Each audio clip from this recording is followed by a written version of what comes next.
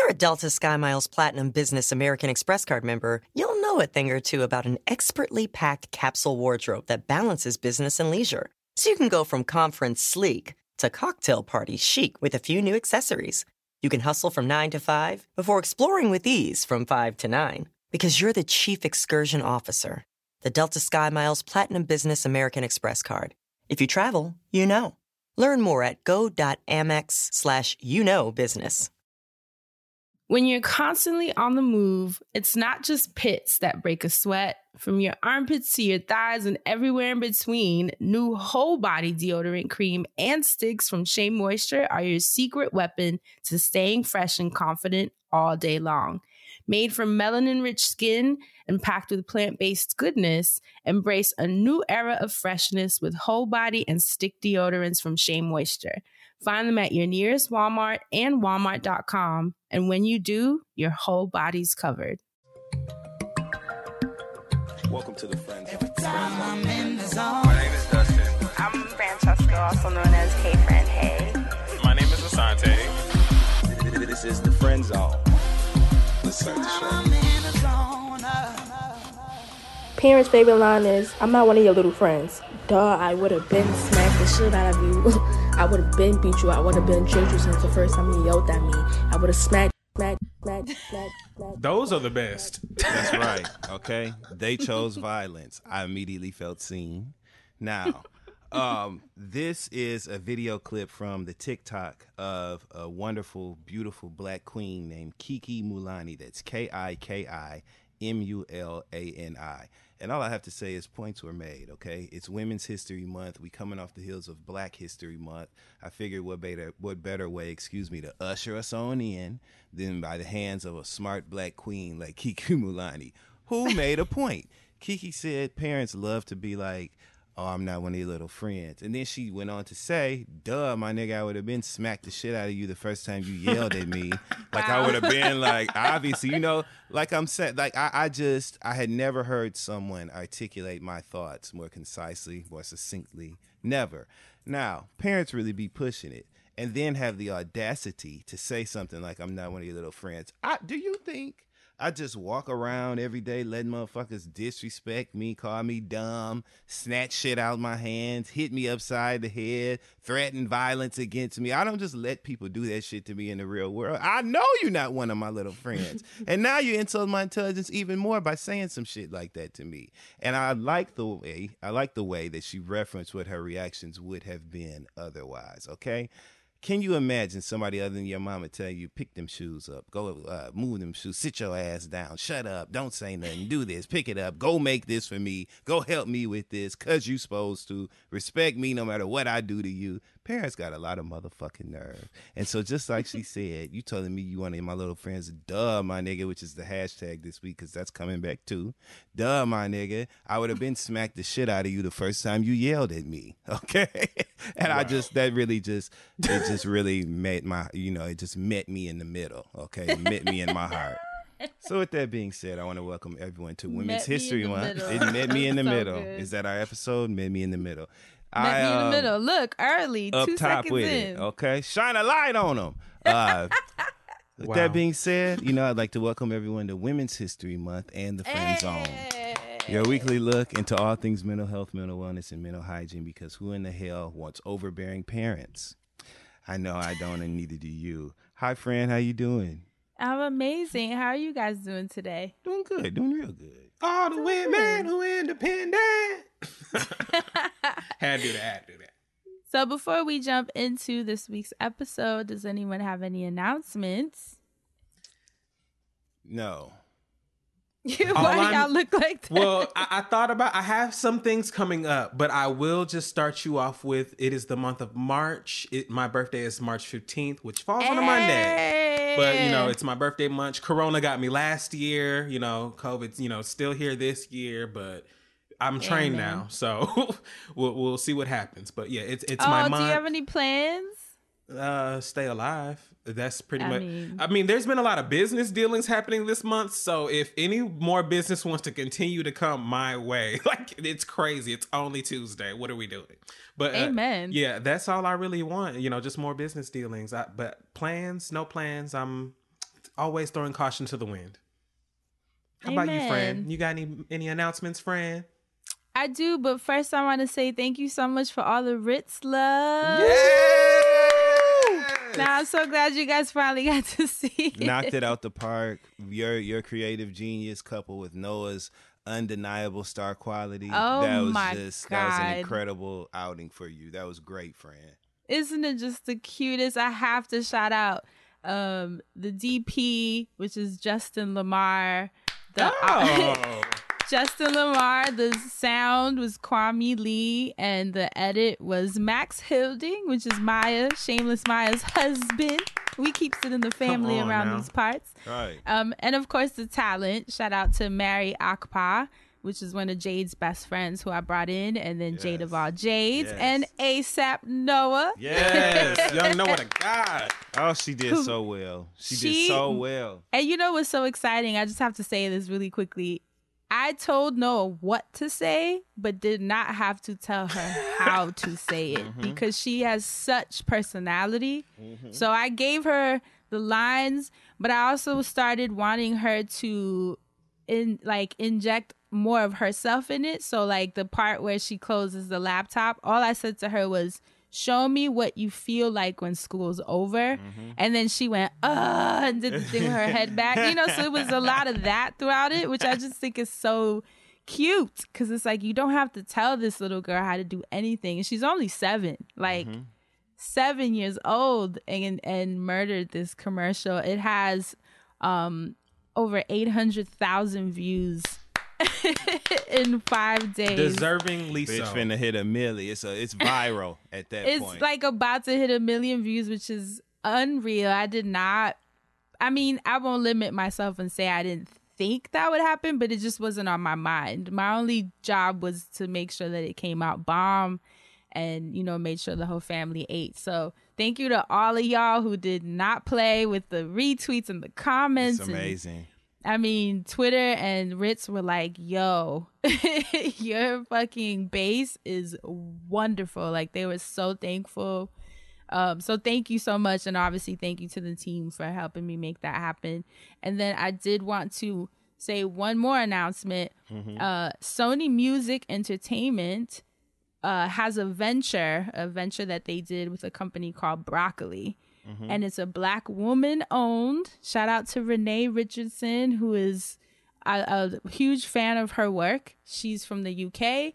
And it marks Sony Music's first podcasting venture. And so isn't that so cool? I love seeing the labels kind of jumping in, kind of seeing how they're going to integrate what they have to offer into the podcasting scene. Yeah. So for Women's Month, they decided to create this series on a podcast called Anthems, where it's going to drop a podcast every day of the month. So that's 31 podcast episodes, all produced, hosted, and created by women. And I was chosen to be one of the producers. And by the time this episode drops, you will hear my episode because it drops on the 3rd and the Friend Zone drops on the 3rd. Let's go, friend. Beautiful alignment. Such a cool project. It was a bit of a stretch for me because I tend to produce things that have more segments and structure and science. And this was more creative, like writing, which I haven't done in a long time. Basically, they said, we'd love for you to pick a word and then talk about that word for 6 minutes. Whatever comes out, just talk about it. Stream of consciousness. I was like, wow, okay, that's interesting. A little bit of pressure, but I was like, I know myself. I can do it. Knocked it out the park. And I'm very excited for you guys to hear what I came up with. My word was aloneness. Oh, Lord. So I tapped into... I already know. You already know. I tapped into the energy of that word and talked for 6 minutes straight. And it ended up being a really cool project. And where the Sony Music part comes in is that they had a producer, Hannah Brown, who put sound design and kind of weave those musical elements in and out of my story. So very excited about that. Very excited to hear your feedback. Like I said, that is dropping today. And It's called Anthems. You can look that up on your podcast app or Spotify or wherever you listen to your favorite shows. And my episode will be there. Hey, friend. Hey, aloneness. Very excited to hear your thoughts. Wonderful, friend. I know. So cool. I feel like I've been stretched creatively this month with projects that like I normally maybe be like, oh, I don't know. But I'm like, you know what? There's a difference between something not being for you and something being different for you. And so I've been kind of tapping into that, leaning into that side and just like stretching myself because I know I'm capable. So that's it for my announcements. You ever giving away? Look. You know sometimes how we doing the podcast, but then it feels like you're just listening to the podcast. So you was about to give me a morsel there, so I was just sitting here like, That's why I laughed because I looked at both of y'all's faces like, yes, all right. So let's jump into the recap. Oh wait, no, we have a Black business that Asante has for us this week. Yes, that is correct. I dipped into the emails here, and I'd like to give a shout out to Alicia Brooks. The subject here is the Black Hair Experience. Hey, Asante, Dustin, and Fran. I hope this email finds you well. I always love when people say that, so I had to read that part. I'm one of the creators/owners of the Black Hair Experience, an interactive exhibit that was created by two Black women to celebrate nostalgic moments in Black hair and Black culture. Think Museum of Ice Cream, but Black. Created to celebrate us and our experiences. From trips to the salon to a swing made from our hair braid extensions, we have taken moments from our culture and turned them into photo shareable spaces. We understand the severity of the pandemic, and we also acknowledge that the need to be able to engage in somewhat normal experiences. Because of this, we have a serious safety plan in place, which includes severely limiting the amount of people allowed in the building at any one time, spaced out installations with social distancing floor markings, as well as COVID-19 screenings before entry, mandatory masks, and temperature checks upon arrival. We are currently open in Atlanta, Georgia, and our DMV location is scheduled to open in May 2021. So if you guys are interested in the Black Hair Experience, if you want to check out that swing braid, go check out theblackhairexperience.com, or you can just go straight to their Instagram because everybody is on social media, and their Instagram is the Black Hair Experience. So it's theblackhairexperience.com and at the Black Hair Experience. And that's the Black business of this week, and it was pretty black, so I enjoyed it. Thank you, Asante. So on last week's episode titled Nook and Franny's, thank you, Dustin Ross, we discussed HBO Max's Fake Famous documentary, which was an inside look at the multi-billion-dollar influencer industry. Such a great conversation. I always love having those convos with you guys. And as always, those of you listening had a lot to say. Asante is already laughing. So who stood out to you, Asante? Again, in the emails, I meant to pick a serious one, but this was the one I chose when I read it. Shout out to Natasha in the emails. The subject of this one literally said, it simply says Wiley. And the email reads, Hey, Asante. I love this show and have been a super fan since the beginning. I get your point about Wiley not being from the real Atlanta, but please don't disrespect Macon in the process. Ooh. Well, Natasha, I could not disrespect Macon as I am not that familiar with it. I have not been because I am from Atlanta, but I do live in New York now. So that is all I had to say to you, Natasha. And that's what I found in the emails. What did you find out? Come on, Macon. You better rise up. Look, and normally I would cut somebody off for saying some shit like that, but I understand what it's like to be proud of where you come from. I mean, yeah. It's just that Wiley was not from the real Atlanta, as I stated, and Macon, you felt that. So, Natasha, I feel you, but I don't feel you because I was never there. Because sometimes you might get hit by a stray. You hey, know well, what I'm saying? It might not be for you, but if you identify with part of, the boomerang that's getting thrown out there, it might hit you on the way back. You know what I'm saying? Sometimes you find yourself in that position. It's about discernment. It's about ascertaining. You know what I'm saying? It's about logic. Macon was like, how'd I get put in it? How am I in it? Because of what was her name? Natasha. Cousin Natasha, that's who put you in it. Natasha Bedingfield put you in it. Okay, feel the rain on your skin. Okay. Feel the rain in Macon. People gonna regret writing into our show, my lord. We're just having fun. Thank you, Natasha. What about you, friend? What you found out there? I actually have 2 comments. Miss Jen said, I have a hard time getting to sleep for as long as I can remember, but around middle or high school, I definitely started to make my own little nest. I had a body pillow and an assortment of other pillows and stuffed animals on my bed. Even took them to college and couldn't care less what my roommate thought. Now I'm disabled, I'm quadriplegic, and so it's harder to get comfortable with all of that. So CBD oil it is. I do miss it sometimes though. And that was cool for Jen to relate to the Nook that I was describing that I do whenever I feel like my anxiety kind of kicking up. I just need, it's kind of equivalent to how kids create their forts when they kind of need to like hide out. It's my version of an adult fort. So that's right. I love how many of you were sharing the little things that you do. And funny enough, a lot of us do the little Nook in the bed. I was like, whoa, that's always so cool when you think you do some weirdo shit. And then there's like, me too. I'm not the only weirdo. I'm not the only weirdo. M.A. Logan on SoundCloud said, random, but I would love for you guys to do an episode on pretty privilege, especially in an era where creatives work a lot on camera-facing apps for marketing. I actually had that written down last year to do an episode on pretty privilege, but I don't know. It was hard for me to create around it because I felt like I just didn't have enough layers. Yeah, you know, I don't know. I'm ugly, so I don't know. Cut it out. I'm not pretty. A wooden nickel, a penny with a hole in it. That's what I am. A penny with a penny. So I ain't got nothing to contribute. But I do think it's something that we can talk about. You know, I'll definitely keep that in mind. The fact that it's coming back around, maybe there's something to it, especially after the fake famous documentary. We're gonna talk about ugly privilege too, because there's another conversation going on right now that I'm telling you, some ugly people getting away with some shit. So we're gonna talk about it. Yeah. Those are my only 2. Dustin Ross, what'd you find on the Twitter street?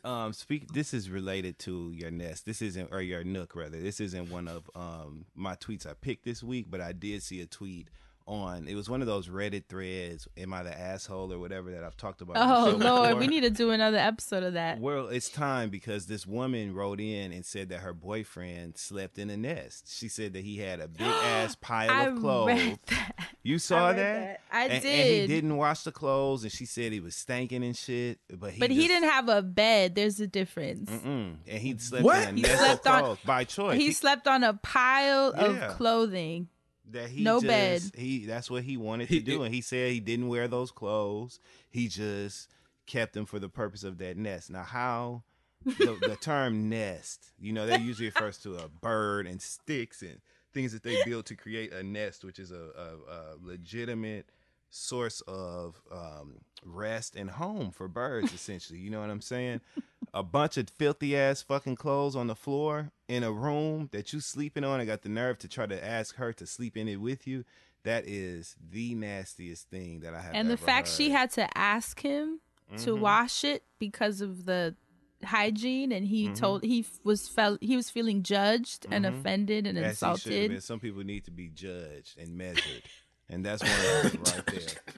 But anyway, I when you said the Nook, it made me think about that. Okay, so let me go back to my likes. So the first tweet that I want to reference comes from our boy Kirk. Kirk Wright 79. Hey, hi Kirk. Amazing writer, killing it on For Life on ABC, and has a bunch of other dope shit coming too. But Kirk tweeted the recipe to 7-Up pound cake. Now, I know it's March. I know February is over. But if you have never had a 7-Up pound cake, your life is about to change. I've never had a 7-Up I was just going to say, pound I don't cake. think Fran has. I haven't. I don't know why I felt that. Fran, let me tell you. Imagine pound cake, right?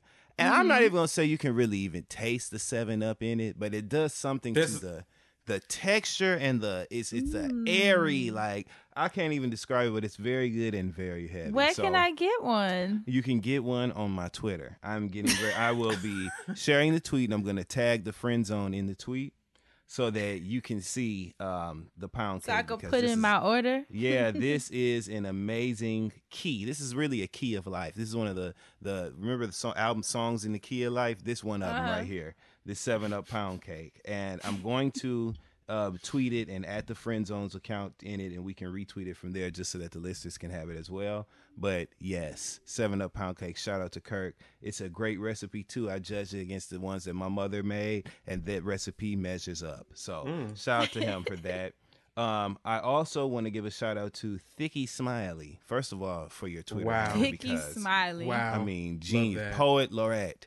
Anyway, Thicky Smiley tweeted, and that's spelled just the way it sounds too. I need Friend Zone Pod to talk about the documentary Class Action Park one of these days. I can already hear Dustin laughing my ass off. Now, let me tell you why this set well with me. Okay, this is why this right here met me in the middle. Okay, which that's word to Tinashe, Touch and Go. Meet me in the middle. Oh, that's Tinashe. But anyway, I've already seen this documentary, first of all. I would absolutely love to discuss it on Friend Zone.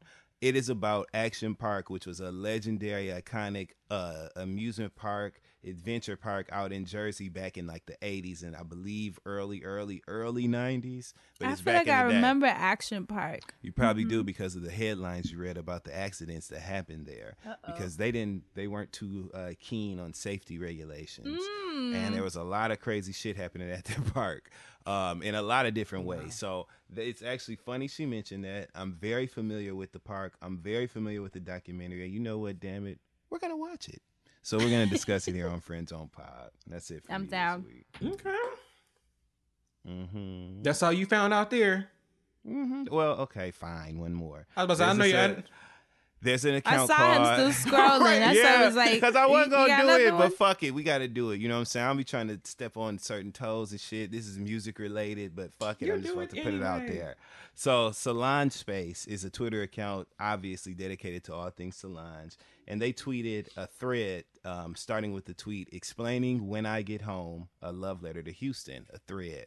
And they go in depth. They break down the album track by track. They added video references for things that were sampled in the interludes, like when you hear Felicia Rashad and Debbie Allen saying, I boarded a train, kissed all goodbye. Like they have that actual video in the thread. They go into the meanings of the songs. It's amazing. So check that out on literally Solange Space, at Solange Space on Twitter. And that's it. Now don't ask me no more because I got them and I don't want to give them all. That's it. And happy anniversary, happy 2-year anniversary to the When I Get Home album from Solange. Hey, Ben. wow, already that's bugged.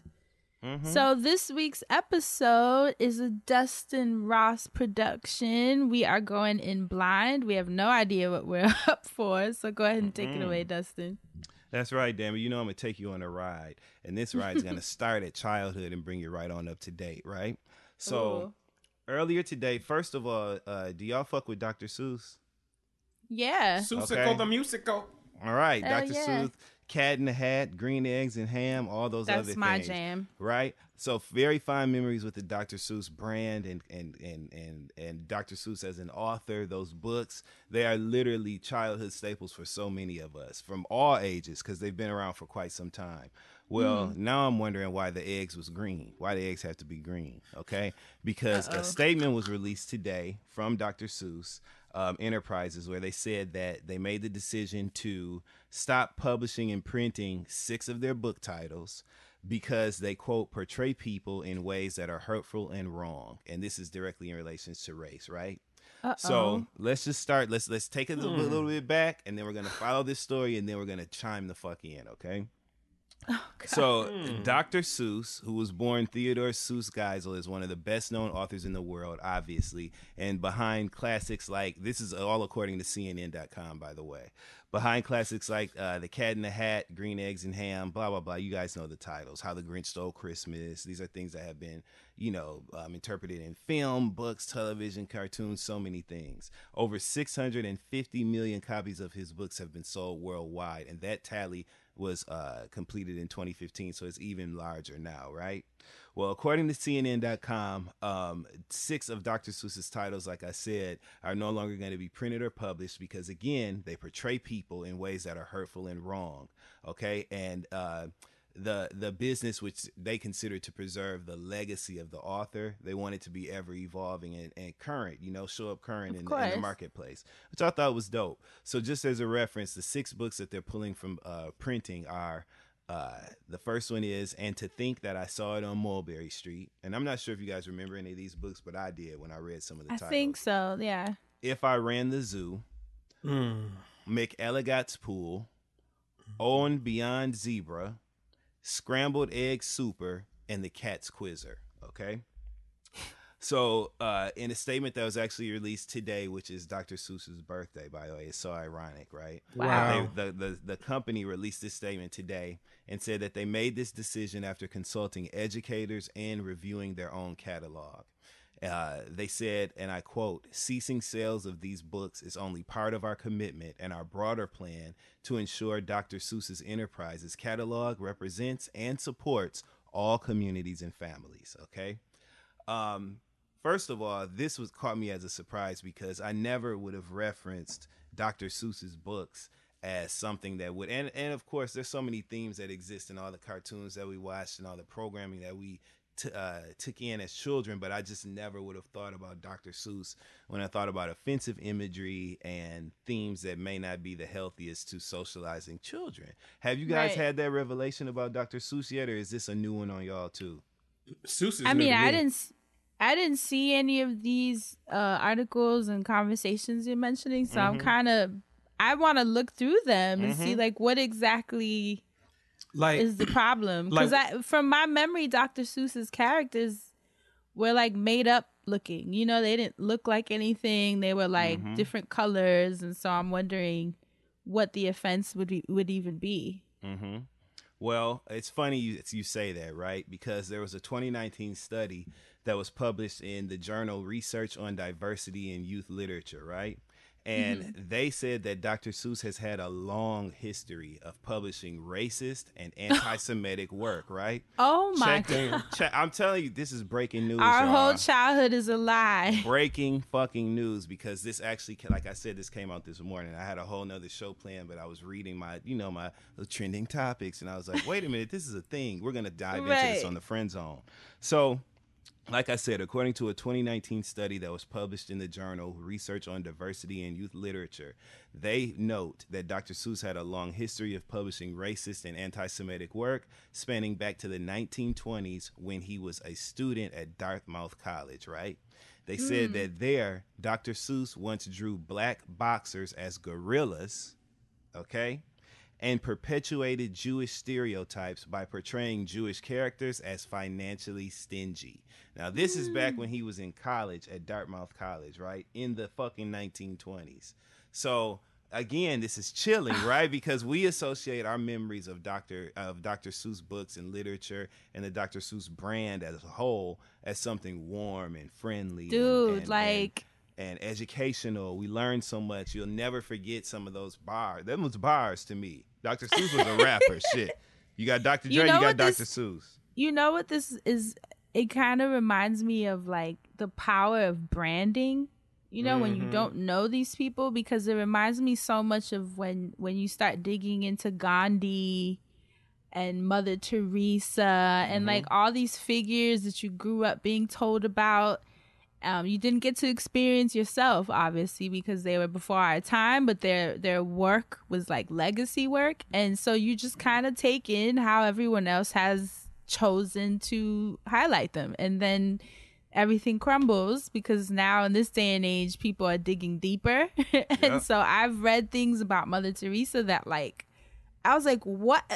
It's I heard. Mother Teresa. Like, I heard she got into a fight down to one of them missions or something. So she said somebody had stepped on her foot, and they said Mother Teresa got to kicking ass down there at the mission. So I heard Mother Teresa, I heard she with the shits. She was with the shits. And Gandhi, it's a list at this point. And I guess it ties into the thing of like not idolizing humans, and the problem with putting people on these pedestals. Yeah. From celebrities to gurus to writers to you name it, even fake famous. So It's just crazy because it just feels like it keeps happening. Even Cosby, like Cosby's another example. You know, he was our dad growing up, a TV dad, and then look Now how he's that an American panned out. Horror Story. Bill Cosby, an American Horror Story. But yeah, like I don't know. This just really struck me. But now I think about it, like the Cat in the Hat, right? You know, he was always up to some shit. You know what I mean? The cat was mostly black when you think about it. When you think about it. I'm telling you, the cat was mostly black. So it's just themes. It's just things I'm picking up on. You know, my third eye, my Uzi jewel is open. I'm telling you, like I can see. Okay, but wait, there's more. So that same study examined 50 books by Dr. Seuss and found that 43 out of the 45 characters of color have characteristics aligning with the definition of Orientalism. Okay? Or the stereotypical offensive portrayal of Asia. Oh, shit. Now, especially at a time when I know you all have seen the uptick in awareness for anti-Asian racism that's going on in America, really all over the world right now. So I just thought that was timely, you know, that was something that they highlighted last year before this current wave of new information, and not even new information because we've always known how people have been racist toward Asian people here in America and globally, but considering the pandemic and everything related to that, the horrible, disgusting, vile, nasty, shoe sole mouth things that Donald Trump said about Asians, you know, it's just it's on the rise right now. But I thought that it was of note that they noted this back in 2019 in this study. There's more. They said that there were 2 African characters who both had anti-black characteristics, okay? And the study found that the majority of human characters in Dr. Seuss's books are white, thus centering whiteness and perpetuating white supremacy. So, right? But there's a bigger conversation that evolves beyond this. How do you guys feel about, first of all, where does this put you with the Dr. Seuss brand? How do you feel about your memories of Dr. Seuss? Like, has this altered, you know, the positioning of those childhood moments with Dr. Seuss books that you personally have? Where you at with it? Shit. I mean, damn. Motherfucker. I would like to point you to a very triggered child that did not have enough money at the Scholastic book fairs to purchase not only a Dr. Seuss book, but like a Dr. Seuss motherfucking, like they used to sell like the books with like the promo shit, whether it was like a Cat in the hat or yes, I remember that. Like, or the cardboard cutout, or like the whole series in one. So it's like I had memories of Dr. Seuss in the classroom, but thank God, you know, unfortunately, like when the Grinch movies came out, it was just, you know, cool to see Jim Carrey. It wasn't that I was so tied to Seuss himself. And, you know, of course, Seuss was the reason, but that wasn't my main concern when I was watching certain things as I was a child. Because as a child, you're not necessarily, I wasn't necessarily processing, oh, Dr. Seuss, as much as I'm processing, oh, you know, the Cat in the Hat, or a character that I'm familiar with from the Dr. Seuss. With that said, that don't make none of this shit okay. Because as we're having this conversation, it makes me think of all those cartoons where you later find out that either cartoons might have a double meaning, or somebody done found some shit out to make it mean something else. Sexual innuendos. That made me think about like how people were saying, you know, SpongeBob was so like subliminally it had all this stuff going on. I was like, I ain't know nothing about none of that. But then there's like a whole BuzzFeed article where they show, you know, SpongeBob puts the drawers on his face and it looks like his nose is a dick between the underwear. And then there's like all these different like subliminal things that they got up, and it's like, I never would have known. But thank God. I think that's funny. No, that shit is funny, but like I think it's funny shit. I mean, it is funny, but then it's like you also got to be like, oh damn, I guess that shit do suck for the parents out there that don't realize they're showing age. Friend, what say you?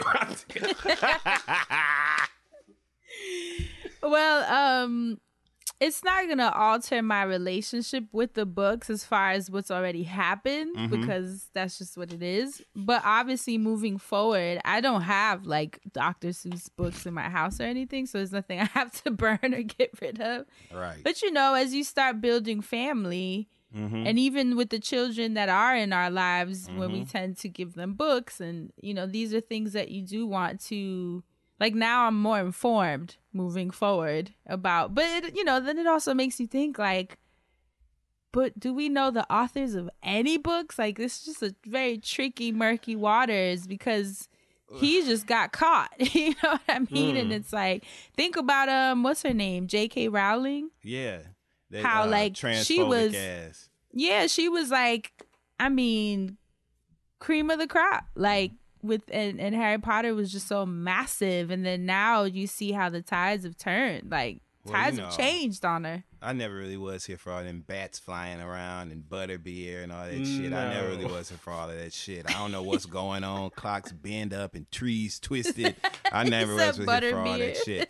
But I'm glad that you bring up a great point, because the next question that I wanted to ask you guys was how you feel about this retroactive, social justice and the level of accountability that people are holding these brands at. Because you look at this, but then you also look at what they did with Aunt Jemima. The Aunt Jemima brand has changed their name. Yeah. It's now the Pearl Milling Company, which hilariously some people still find to have racist undertones.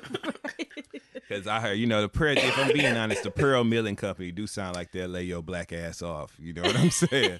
The Pearl Milling, I just got that layoff, man. It's layoffs. Down at the Pearl Milling. Yeah.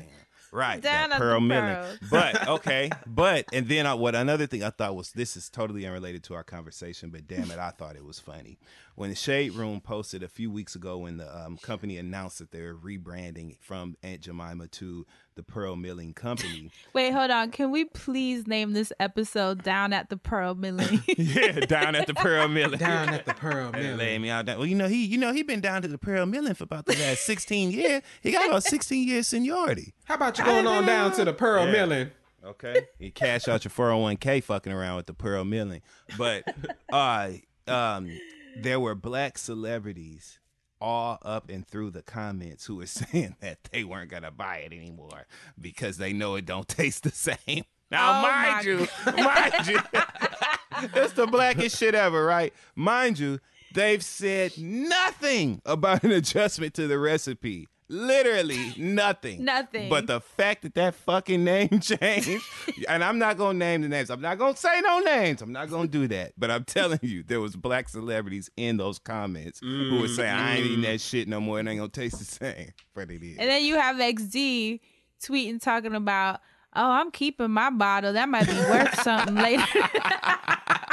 He said it's going to be worth something later on. But again, that's just an example, though, of this, like I said, this retroactive social justice and level of accountability that brands are taking. So how do you guys feel about that? Is that a good thing? Is it something that you feel like things should just be left for what they are and we make better choices moving forward? Like, how do you guys feel about that?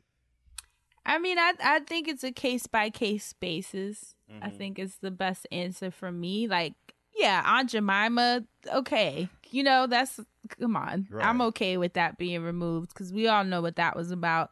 Dr. Seuss. So that's my only question. What's going to happen? Are they going to, shut down production? Only those 6 titles. They went through, remember, it was over 50 of the books that they had, I guess, evaluated. Reviewed, right. Yeah, reviewed. Thank you, Fran. Reviewed. And there were 6 titles that they were pulling from publishing. They're not going to publish 6 titles But this is anymore. what's interesting to me. Mm-hmm. He's still the man that created all of the titles. You know what I mean? So it's like, that's the part that I guess it's like, they're just like, oh, we're going to pull these 6. It's like this racist person, this allegedly racist person.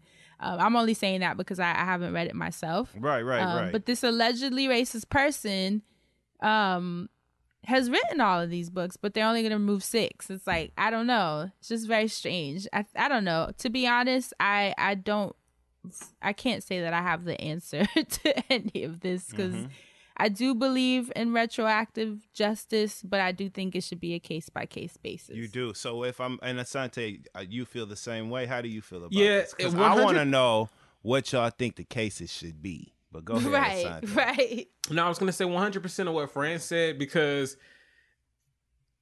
there's still like I don't have the answer because I'm still battling this in music. You know what I'm saying? Like whenever the conversations comes up about artists, and it's like, you know, how close or complicit they are to a situation, even if they, you know, aren't part of the situation, if they still are. Like there are just these levels that it makes it hard for me to even decipher. Like some people I can just like let go of. For Dr. Seuss, I can let go of because I'm a grown ass man. But like I think it would be harder for me to have this conversation if I were a parent, I guess, or a teacher or somebody. So like as for me, like I can literally throw them away. But as a parent, I think it would be harder for me to decide like, yeah, I can throw them away, but you know, should it just be considered right that they got rid of the 6 books since they did all that research, or what, you know, because I don't necessarily subscribe to cancel culture, like, you know, with the masses.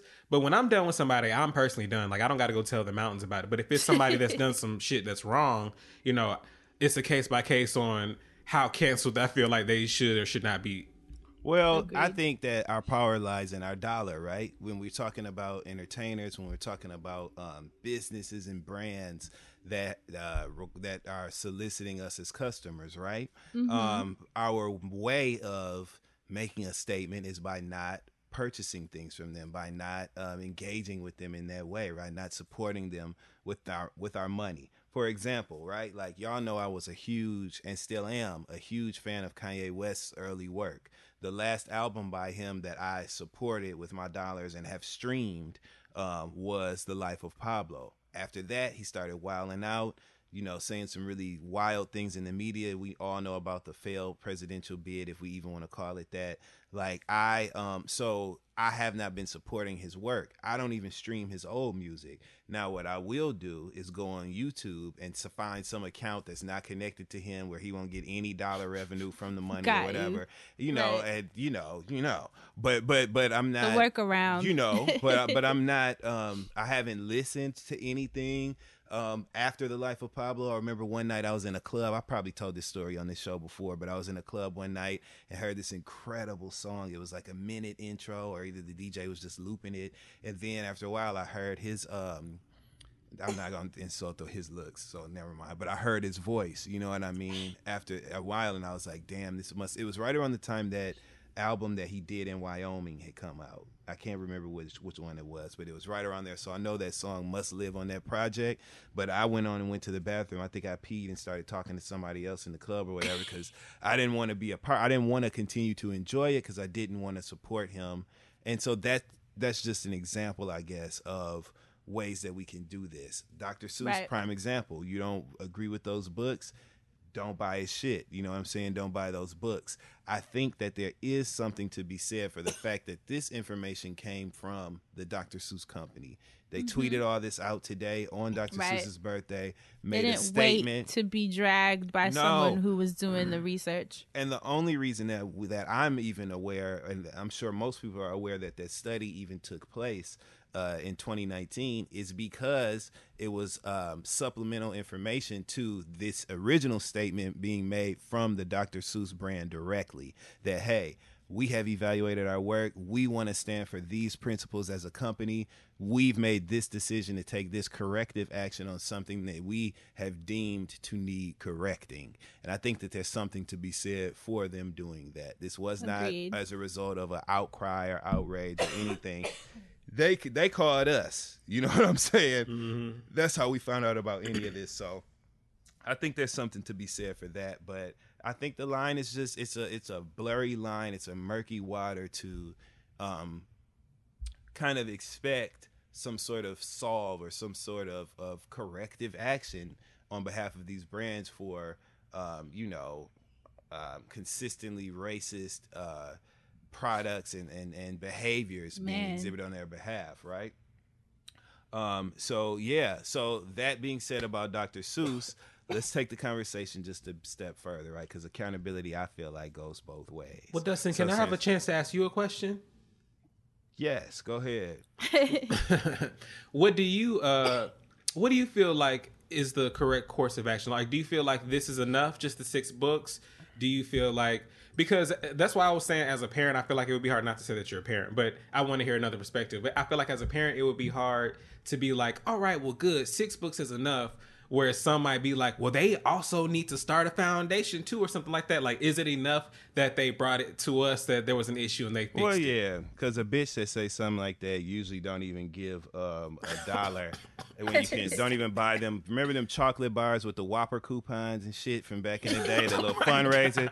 Bitches that say shit like that don't even be donating to the kids. They don't even buy candy from the kids on the subway. So I'm not interested in the old, well, y'all need to donate to this charity ass motherfucker, right? I don't want to hear that. However, I do think it's great. I cannot say if it's enough or not because I have not conducted my own review of their catalog to say what needs to be changed and what doesn't.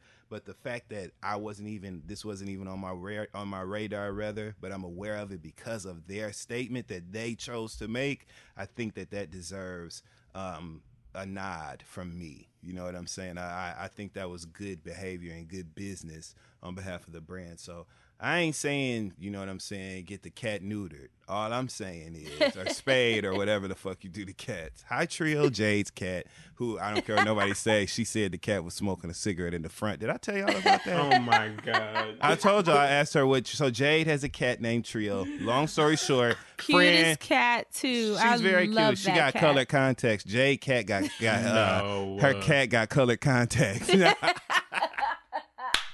She's good. Wait till I tell Crystal. Hey, Crystal, if you're listening, girl, Jade Cat Trio got colored contacts. I know you hate her. But anyway, but Jade said that damn cat. I was like, where Trill at? She was like, she in the front smoking a cigarette. I was like, what? I said, what? What did you say? Now, she's going to deny that, but I'm telling you that is what she said. Anyway, now I'm not saying that, it's time to put the cat to sleep. All I'm saying is, I think this was a good thing. It was a step in the right direction. I'm interested in seeing what they do next, right? Right. Did I answer your question, Asante? I mean, yeah, I just keep making this correlation to this story. And you're right. Like, they came and they was like, look, we did some research. This shit ain't right. They called us. Right. But I keep thinking to myself about these other types of situations because, like I said, I keep thinking about music where these artists keep coming out with these like fucked up ass allegations or scandals or whatever. And then it's like, me as a fan, I'm like, all right, well, I don't want to listen to nobody that's involved with no shit like that. I know who you talking about. Well, I could be talking about, I have several people coming to mind. Sadly, I know who you're talking about. Well, I know who you're talking about. Well, I mean, fine. One of them look like your shirt. Wow. No, the main one I'm thinking. And I love you, bitch, but I don't like what you did. I'm not even going it. I'm talking like think about like R. Kelly, right? Like that's the main one I'm thinking about because you see where people still be like hitting streets marching talking about free R. Kelly, but then it's like really with everything that has been presented to you, you still like you out here shouting that and they like didn't he just get his ass beat in jail? Yeah, like a couple weeks ago or something. Oh, yeah. Recently, yeah. But yeah, like I think about situations like those where there are people that feel like there's something redeeming, but this is kind of different because nobody even saw anything wrong with what Dr. Seuss did except for the people in house. Like the people that were like, all right, well, right. But before y'all come to us, we've done some soul searching. But right. I think the other main thread that I like about this story is kind of that thought, like I don't know what the team looks like, but in my mind, I want to say it's almost as if a white person did their own work or a white person did the work and decided to, because I know we're not talking about. That's good though, right? I mean, yeah. That's why I said the other point that I kind of want to get to or think about because I know we're not talking about the Bell Collective, but one thing I liked on the Bell Collective, is black folks trying to build. And I hated there was an episode where there was a white woman crying. So that's, just kind of try to stay with me here. Do you remember? You know what I'm talking about, Dustin? Her name's Kaylin. I know exactly who you're talking about. Real quick, friend. And for those who don't, Bell Collective is a ensemble cast reality series on the OWN network that's produced by Carlos King that chronicles the lives of about 5 to 6 successful entrepreneurs who happen to be black women in Jackson, Mississippi. And they had a run-in with a very classless and volatile and disruptive personality who happened to be a white woman named Kaylin, and that is what Asante. That is what Asante is referring to. Baby. So yes, The reason I even brought that up is because it was crazy to me that there was this there were black women having a brunch, and there was this one stray white woman here. And of course, the black women were talking about their struggle as black women doing business and struggling with racism in the South. And then the one white woman begins to cry and has a fit and goes out to excuse herself, where they go ask her what's wrong. And she tells them, white people, we don't talk about y'all like that. We don't do that. We don't do that. In my mind, it was kind of like, damn, I can't stand, I'm mad at Antoinette, the girl that brought her to the brunch, because it's like, now you're making us do the work to help this white woman understand and coddle her. And it's like not our responsibility to, because we're complaining about the fact that the majority is fucking with us and should not be fucking with us just because of the color of our skin. But I say all of that to say, or I had to take you back there to say, Dr. Seuss, this makes me think of, instead of them being Kaylin crying in the room, they were the white woman that was in the room to be like, I'm sorry for y'all struggle. Like, this is how I'm doing my part to alleviate that stress. But is it enough to necessarily alleviate the stress? Is, I guess, where I was getting at before. And that's why I threw in like a black woman or a person saying, should they do this sort of initiative? Because those books have been out for so long, by simply pulling them from a shelf, does it take away from damages that might have affected people, and they might not have even known that it affected them because they were reading these damn Dr. Seuss books? Yeah, but there's no way you can quantify or qualify that, right? It's very possible that there are people who are damaged by certain imaging that has like racist stereotypes attached to it, but there's no way that they could even begin to, I guess, make a gesture to forgive that action. You know what I'm saying? That would be sufficient. There's no way they can do it. And that's why I appreciate the fact that this was not a response to someone calling them out or a response to an egregious, occurrence that they had committed against a person specifically. This was them saying, self-edit. Right. We didn't like this, and here's what we've decided to do as a company. So I personally didn't want to get caught up. It was a call in. That's what it was, not a call out. So I I just felt like that was a good thing. Anything else that they do moving forward, which I'm sure anytime a company makes a statement like that, they've obviously established some sort of entity internally to assess matters like that, and I'm sure there will be things done on the other side of this to show and demonstrate their positioning, as a company with a new perspective or a newfound focus on that sort of messaging. So I'm sure we'll see differences in the way that they move, but I think it's a great first step, and whatever they do next, I think it'll be good for their brand and for the people who are in contact with their brand. You feel me? Mm-hmm. It won't be no cats and hats around here. No, I'm just playing. Okay, so all right. So what can you guys think of? Any other brands, any other companies, shows, movies, anything else that you think? What other companies or entities do you think need to do a self-edit like that to kind of comb through and see if there's anything in there that they need to change? I could tell you one right now, even though you ain't on the air no more, and if y'all do come back on there, I would love to be on there, Wayans Family, so please don't take this personal and get mad at me, but I want to see gay revenge. Y'all had the 2 snaps in the Z formation for years on In Living Color. The men on films hated it and all that shit. I want to see a gay bully. I want to see some gay people fighting back. I want to see a gay school bully taking everybody lunches and beating their ass and all that. I want to see all that. I want to see gay people's revenge. That's what I want to see, because it exists, and that's the messaging that we need. Okay, y'all want to put gay shit on TV? It don't have to just be kissing. I want to see somebody gay fucking somebody up. That's what I want to see. A gay victor. That's what I want to see. What about you guys? For real, imagine if let me see who was imagine if Tommy on Power was gay. You know what I'm saying? Like, that's some shit I want to see a motherfucker don't give. I'm like, with you. That's what I want to see, man. So go ahead. Show the range. Show the range. I mean, they started to back in the day, because remember on The Wire, back when you found out, it was like, what? And Oz, remember Oz? Oh, now Oz now. That was something different. I mean, I guess along the same lines, like for Latinas, like the only thing you see is the ones that look like Sofia Vergara. You know, it's like where's the black ones? I love it when you be on your Latin shit. What's her name, friend? Say it again. For Latinas. Do it, friend. Latinas. Mm-hmm. So What's her name? What's her name, friend? Sofia Vergara. You know, like friend.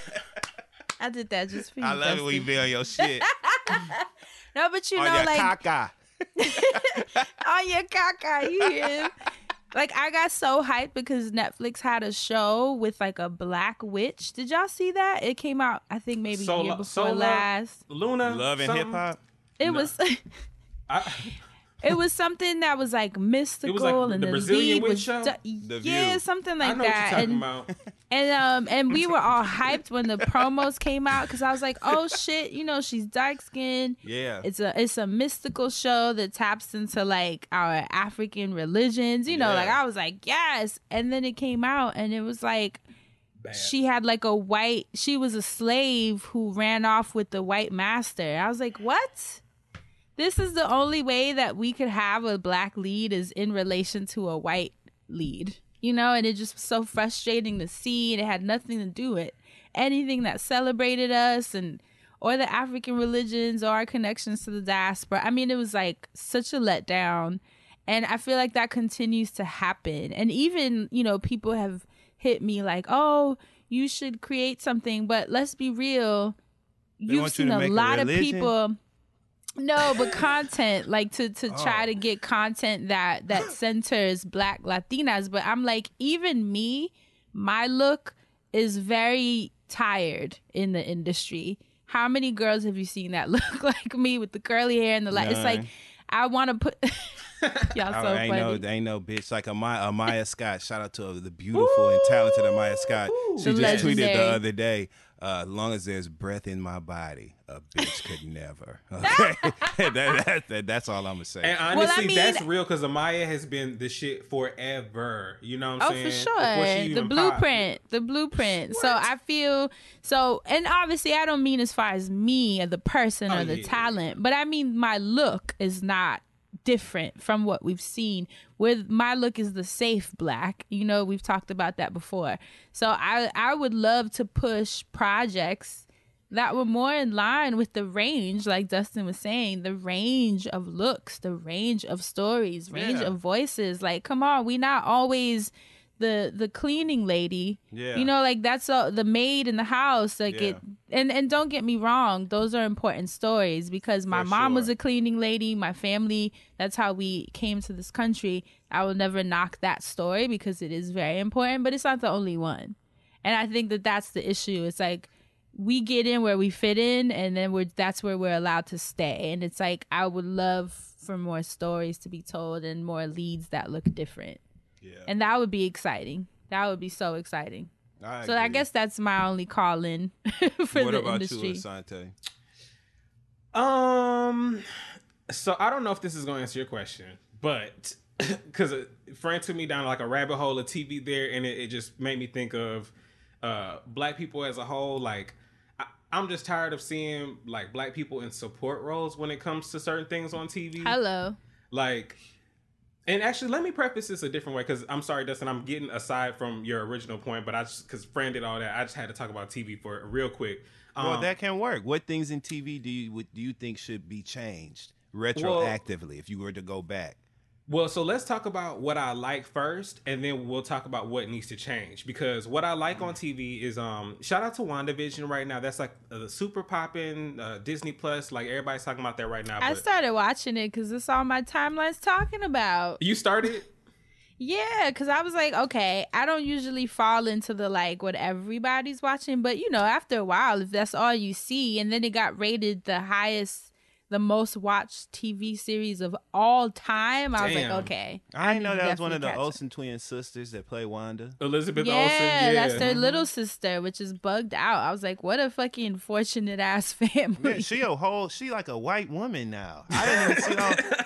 Nah, you know, like I was surprised. Like, she grown. Yeah, like you know what I'm saying. I thought she was always thought about her as they little sisters. She's a white woman, a whole grown woman. Yeah. Well, y'all know I watch all that bullshit. Like this story. They're talking about S.W.O.R.D., which is an agency that's also like part of S.H.I.E.L.D., which there was a show on ABC, Agents of S.H.I.E.L.D., where they actually had like a lot of black people in the superhero role. So, I'm tired of the same superheroes getting 1,000,001 reboots. Like, I've seen Batman the same amount of times, Superman, Spider-Man, all of them. I'm tired of that. And B, I don't necessarily, because I know people are real like sensitive when it comes to, you know, we should have our own version of this, or we should have a black this. So the conversation's happening about a black Superman. That could be cool. It's just, for me personally, I'm tired of us, because black people, we are so fucking cool. So it's like when we do our interpretations of things, they look dope, and then we want to see that.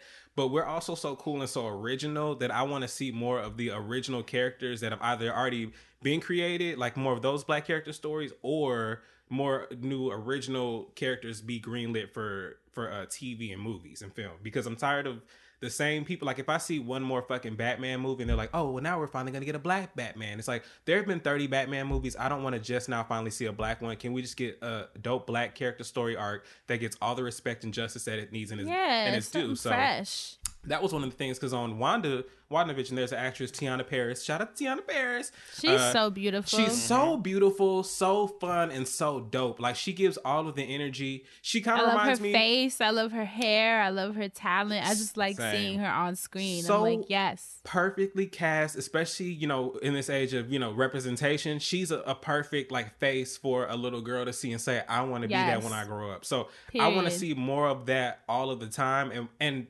her character is originally a black character, so perfect. So I want to see black characters be the shit. Like, there's a black Green Lantern as per the comics, but whenever we talk about the Green Lantern in the movies and stuff, we always talk about the white one, and some of the cartoons do include the black one, John Stewart. But I want to bring the black Green Lantern back to black. That's the nigga's name on the cartoon. Wait, no, am I? Oh, but No. not the John Stewart. Not that John Stewart, another John Stewart. I was gonna say, because you know sometimes it'd be, you know, one drop rule. Sometimes you don't know. Sometimes you don't. Like Slash. When I That's first like, found you Slash. told me that before the end of the month, man. I would have gave him a shout out, man. So yeah, I just feel like I want to see more original stories come out, because one thing when like we got our action movies, when Jordan Peele started coming out with like Get Out and stuff like that, it was like cool, like it was original. They added our own flavor to it, you know, by doing like a horror remix to a song, and then it's like our story. Like, there was a semblance of whiteness there, but a lot of black people were able to see all of those like underlying clues there that white folks is really like, I didn't catch that at all. Like, I like when things are not necessarily just for us, but when we can appreciate things not that they had to be wrapped in some sort of the respectability politics or some shit. That, like, I feel like when we make a superhero black, we're just trying to see what the respectable version of that would be, and I don't care about that. Yeah, fuck all that. I want my superhero to not give a fuck and murder motherfuckers and shit. Now, here's my thing. You know, like a real one. Now, okay, so question, more in your wheelhouse maybe. Because you're a gamer, you know what I'm saying? And you ain't new to this, you true to this. You've been pushing buttons on a controller. Yeah. So what in the video game world do you think, like, are there old video games where you have seen racist themes be present? Are there old video games or even some of your, what's that shit called, y'all? Anime Bullock? What's the things y'all read? Manga, all of that, mange, all that. Listen, here's the thing. Do you see themes in those projects that you feel could be corrected or done differently to be more inclusive? My hands look so good in that Zoom video. Y'all see that? They do. They look real Why immaculate. do my hands look like that? They look very soft and well moisturized manicured. and Like, like goddamn. pristine. Like, yeah, they look great. Okay, so one thing that comes up a lot. One thing that comes up a lot in the animation world and stuff is like voice acting. Like, should they have more like black voice actors, or why do white people be playing black characters, that sort of thing? Oh God, yes, I saw with the Simpsons, like Apu was it Apu? Apu, I think, or Apu, yeah, the guy at the store, right? He had, it was a white person, and like that person, I believe, stepped down, you know, and then it kind of. There's another cartoon that y'all watch. Oh, man, I forgot what it is. I think I know where the what you're character's talking about, black too. and it Yeah. was a white guy, but it's, you know, I was like, Yeah. man, that's wild, because he'd just been saw playing that. this. You saw it too, because he'd been voicing this for like years, like, and for him to step down, I was like, this is such a wild, interesting time. Yeah. So back into more of that, like, I know that sometimes, because I can't think of the examples off my head, but I feel like Cree Summer, she's probably voiced some white characters or some shit. You know what I'm saying? Like, so I feel like people think in that industry, like, oh, well, you know, it doesn't matter what color you are. You get voice cast for any character, but the privilege still lied in they were still casting more white people than people of color. So it was like, yeah, I guess you could use the excuse that you have anybody play anybody's voice, but y'all still need to put more blacks, Latinas in here, like everybody up in here. You know what this is reminding me of? Sorry to interrupt you. Ahead. I saw a movie, and it's crazy we're saying this because I just had this convo last night. Are you going to talk Mystic about Zone Strikes Again. There was a movie I watched. I really wish I remembered the title because it is years old. Maybe someone can help me, where the lead was paraplegic. And it was a paraplegic love story set in India. And let me tell you, I was glued because it was like, oh my God, I've never seen a paraplegic lead, number one. Then it was a love story. It was such a beautifully written love story. Really dope. Dude, there was no like pandering, you know, like it was like a really, you could tell, or at least to me, that whoever wrote it was really coming from like the experience of it, you know, not just a gaze of like, oh, this is what I think a love story would be. And I remember I was so blown away, and I go to the Twitter of the girl because I had to tweet her and just like, you know how I do. I go on Twitter and highlight people that I just think are amazing at what they do. And when I go to her page, her main picture, she's standing at a red carpet. And I was like, wait the fuck a minute. Like, when I tell you that there was something about it that really felt so off to me, because it was like, are you kidding me? I bet I know what it was. What you mean? But you know what I mean? Yeah. I was like, are you fucking, like, I don't, y'all don't understand. So does this mean that she's an amazing writer, or does this mean that somebody else should have written it? What was your takeaway? Well, here's the argument I was having last night about this, because I was telling someone and they were like, well, what's wrong with someone playing a paraplegic? And I was like, no, I don't think that's right. And then I was like, maybe. And then they were saying, you know, Twitter has gotten to me. I'm like, maybe. But I also feel like a paraplegic actor exists and they don't have the opportunities to have a lead role. So for someone to take that position, whereas a paraplegic person will be speaking from firsthand experience, and think about the casting calls. How many casting calls have you seen for a lead, you know, that's not able-bodied? Like, that's not common. And so you're basically already taking such a marginalized community, you're taking their opportunity. And so I felt that wasn't cool. And even though she did an incredible job to the point that, like, you know, it made me look for her, but there was that feeling of like, I fucking thought this was your life experience, bro. Like, and it bothered me because I felt bamboozled when I saw her in the red carpet with a gown. I was like, are you kidding? Fran, I was on Twitter like a week or two ago, and I wish I would have like saved the thread, but somebody was tweeting about this movie that was triggering them, and it fucked me up because like, you know, when you like log on to Twitter and you start learning something, like you just end up in a thread and you're like, oh, this is educational. Like, it's not like no mess. So like this person, they were disabled and they were commenting about this movie where this actor that was getting rave reviews had done such a good job playing this disabled character. And they're watching from the lens of, this is incorrect. They're taking like the few little bits that they know about a disabled person and sensationalizing those.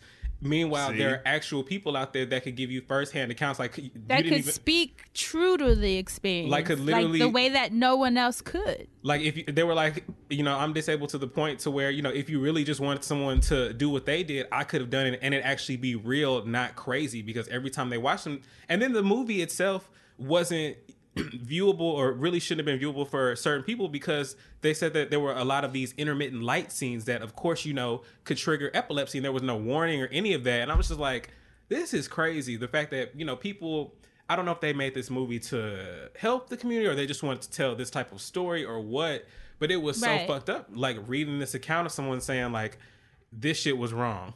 Like all wrong. And you know, I think that in itself is a really, really interesting conversation, because I've even had this convo with Maya, because, you know, she's an actress, and we've talked about like the fun of being an actor is stepping into roles that are challenging, that are different, that are outside of your experience, and then trying to speak through them. Like, that's the literal joy of being an actor. But in this day and age, has that changed when you consider that there are people who you're taking the experience from? Because we've seen time and time again how many white people have gotten to play the queens of Egypt, how many white people get to step into these roles and really speak through experiences that they actually have no connection to, but it's been so whitewashed as an industry. So, you know, that's one thing. But then even now, it's a deeper conversation, like able-bodied, like gender, like sexuality. You know, it's like, should the people that can speak to these experiences be the only ones to play these roles? I don't think that it's that they should be the only ones to play these roles, right? But I think that it would provide a great service to the job as an actor to have someone who's had those experiences, because what your job is as an actor is to express and to solicit emotion, to express emotion and to solicit emotion from the people who view the piece. The way that you can accomplish that is from tapping into experiences that may or may not be akin to what you have been asked to portray.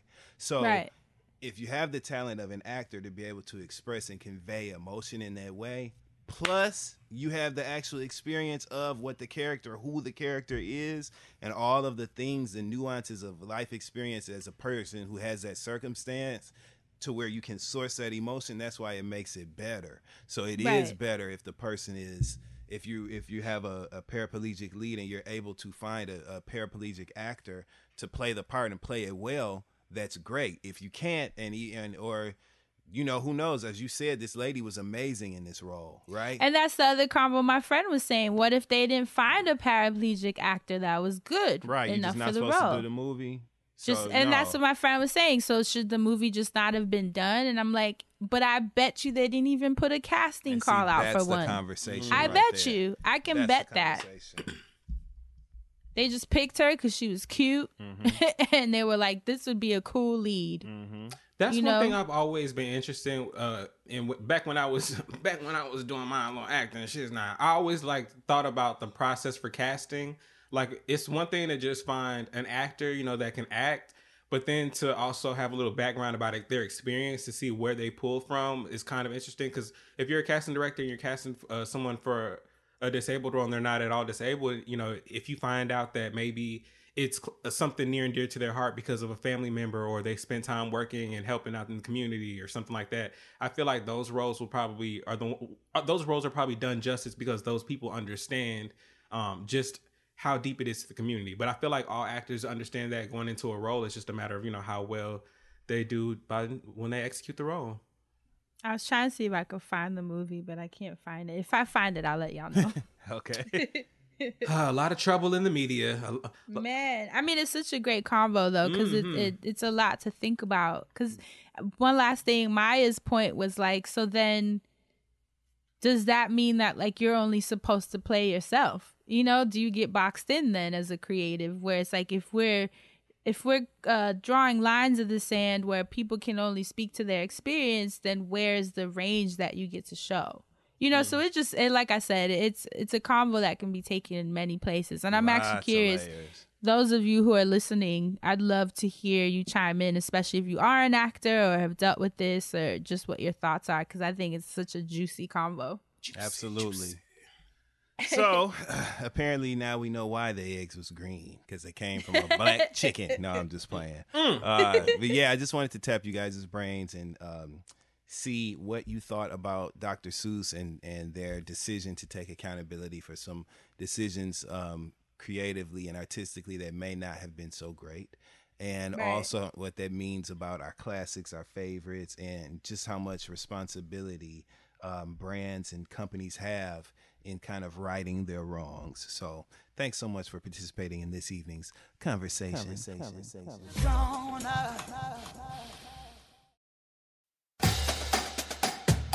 Hey, HBCU fam, get ready to turn up the energy. McDonald's and the Thurgood Marshall College Fund have $1 million in scholarships at 53 HBCUs for 66 brilliant students. This year, you could be one of them. But time is running out. Did we mention the $1 million in scholarships? Apply by March 27th at tmcf.org.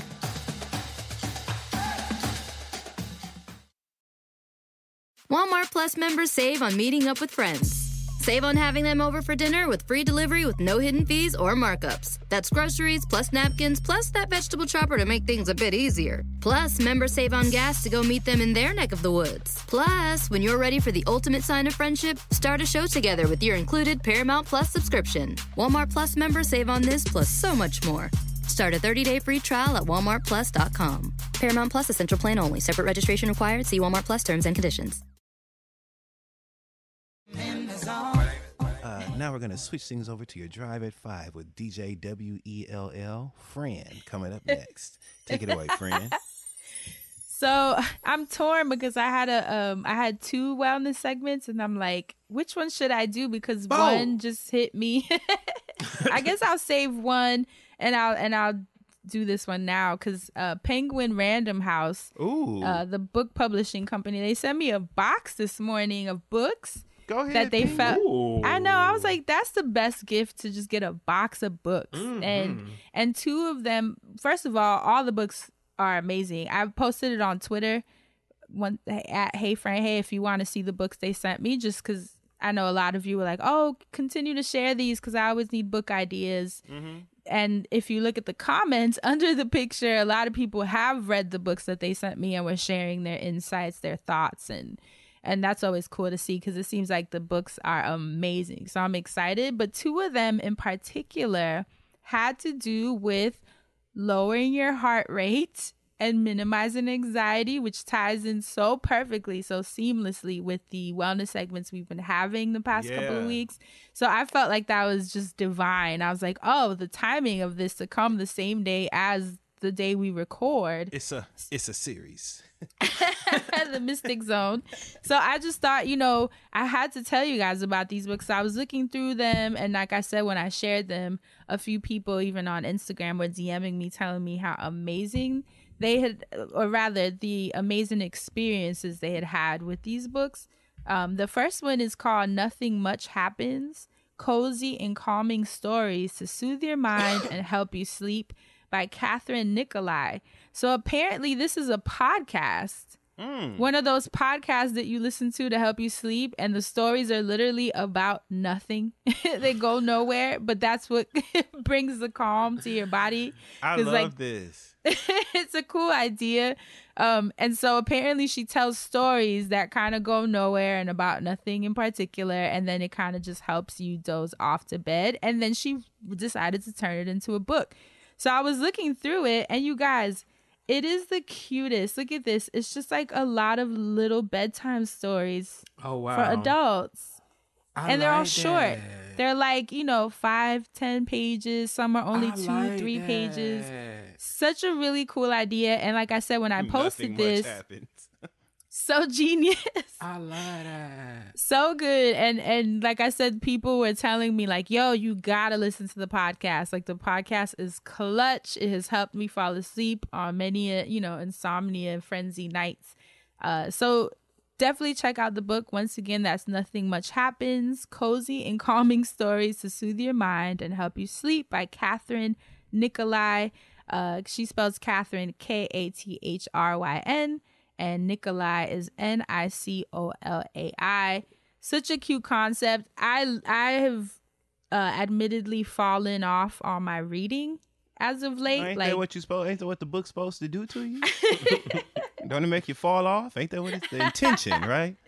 I haven't been reading as much, just, a lot going on. And to be honest, I've sat and tried to read and my brain was just like, nope. And I'm not someone that forces it. So I'm going to read this tonight when I go to sleep, and I'll report back next week.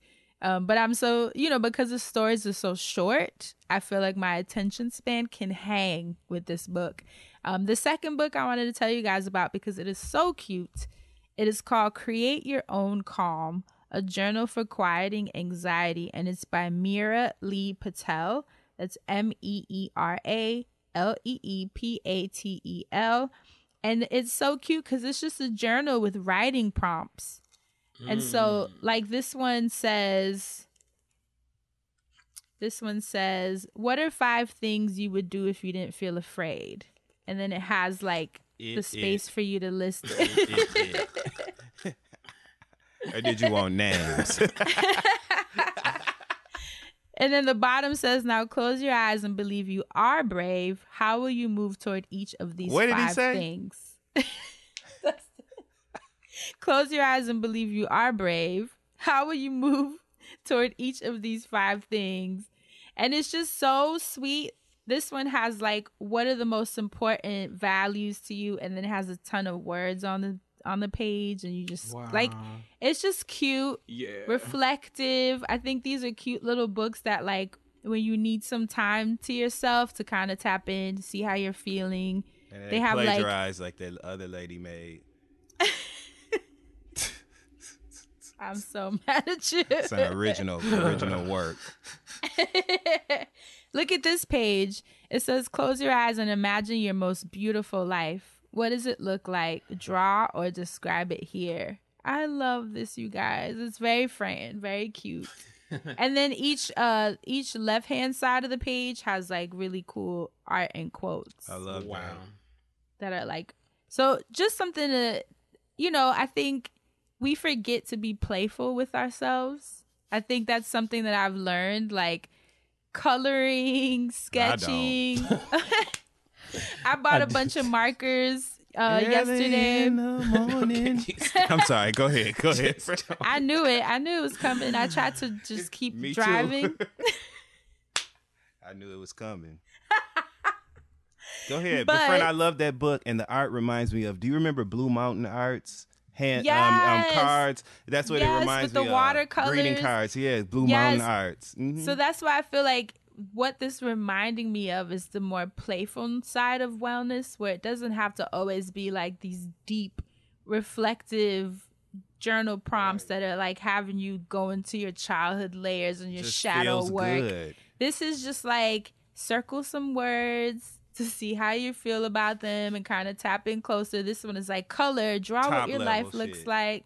It's nice though sometimes. Yeah, I like for wellness to just be playful, and I love that it's like drawing, sketching, circling words, slight journal prompts, and then the other one is just really cute bedtime stories, like if we were a kid.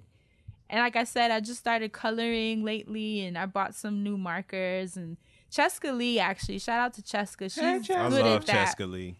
Do you ever see her IG stories when she posts like sketches and watercolor things that she does? And she bought a ukulele that she be playing on her couch to her dog. Like, you know, it's just reminders to just like take some time out to be playful. And I just kind of wanted to put that into the wellness segment this week, because everything doesn't have to be so heavy. Sometimes we could just be kids who just want some playtime. And sometimes you just need to put it in the wellness segment. I can't wait to put it in the wellness segment either this week. Sometimes it's just what you need. Dustin Ross. That's and with right, that baby. being I'm back. Said, with that being said, we're gonna move on to Mr. Music Man. What you got for us, Asante? Well, I am very excited this week in music. I would like to take you on my first ride. I'm actually going to just go ahead and play this song out the gate, and then we can discuss right after. So for those of you out there listening, listen up, and then we'll talk.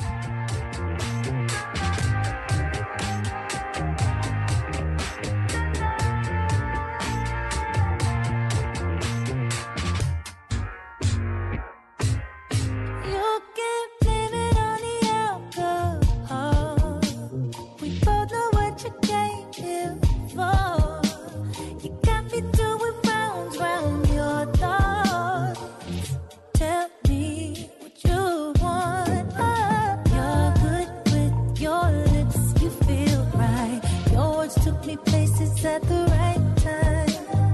Now you're cold, 'cause you ain't felt it so free. Yes, that's good.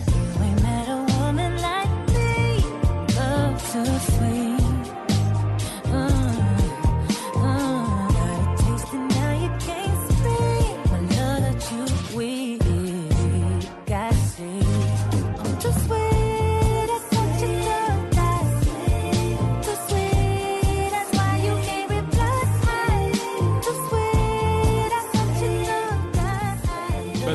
of you, Ooh, God. for those of you that don't know, She's so bomb, man. that was India Shawn.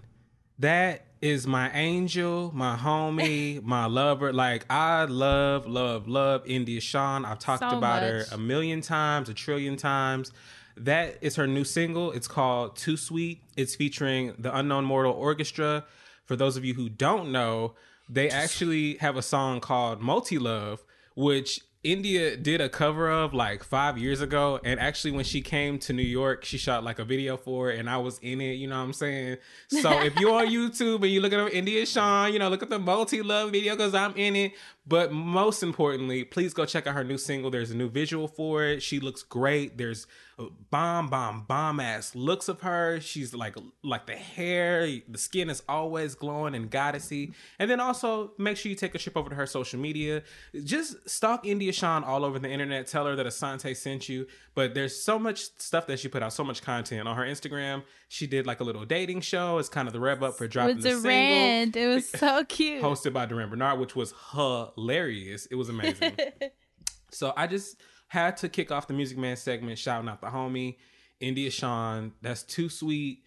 Just go look up all her music if you haven't, but I know a lot of y'all are familiar already, so check out the new single, comment on the new video, you know, like it, love it, send it to your mama, put it on Facebook, share it in all those groups annoyingly like some people do. Can I play something for you of India's? Oh, please. So I have a funny story. So most of you might know this, but I know we have like a lot of new listeners. So India and I met when I lived in Atlanta and was working on my album. My God. So I was in Red Zone Studios working on my project, and there was a lot of amazing writers I had the opportunity to be around. And they were like, yo, you need to link up with India Shawn. Like, she could hook you up with some bomb-ass music. And I was like, let me hear it, you know? So she sends over this song for my project. Oh, my God. And I have it. I was actually found it so funny that I was like, oh, my God. Shit. And this is what she wrote and sent to me. And then I was like, forget the song. The song is awesome. And mind you, remember, this is 2008, so the sound is very 2008. I can't wait. But, you know, for her, I was like, I need to know who she is. And then we met, and we've literally been in love ever since, because I was just like, she's so talented. And to see how our lives have just gone where they've gone, and now seeing her finally get her shine, people don't understand how long this woman has been working. So I'm so happy to see her at this level. When I watch her music videos, it kind of makes me want to cry, because I'm just like, God, I want to cover her in all the love and safety and success, because she's so deserving. If anyone I know is. So this is the song. She's gonna kill me for this, but I had to play it. It's called "Call for Me," and this is how it goes.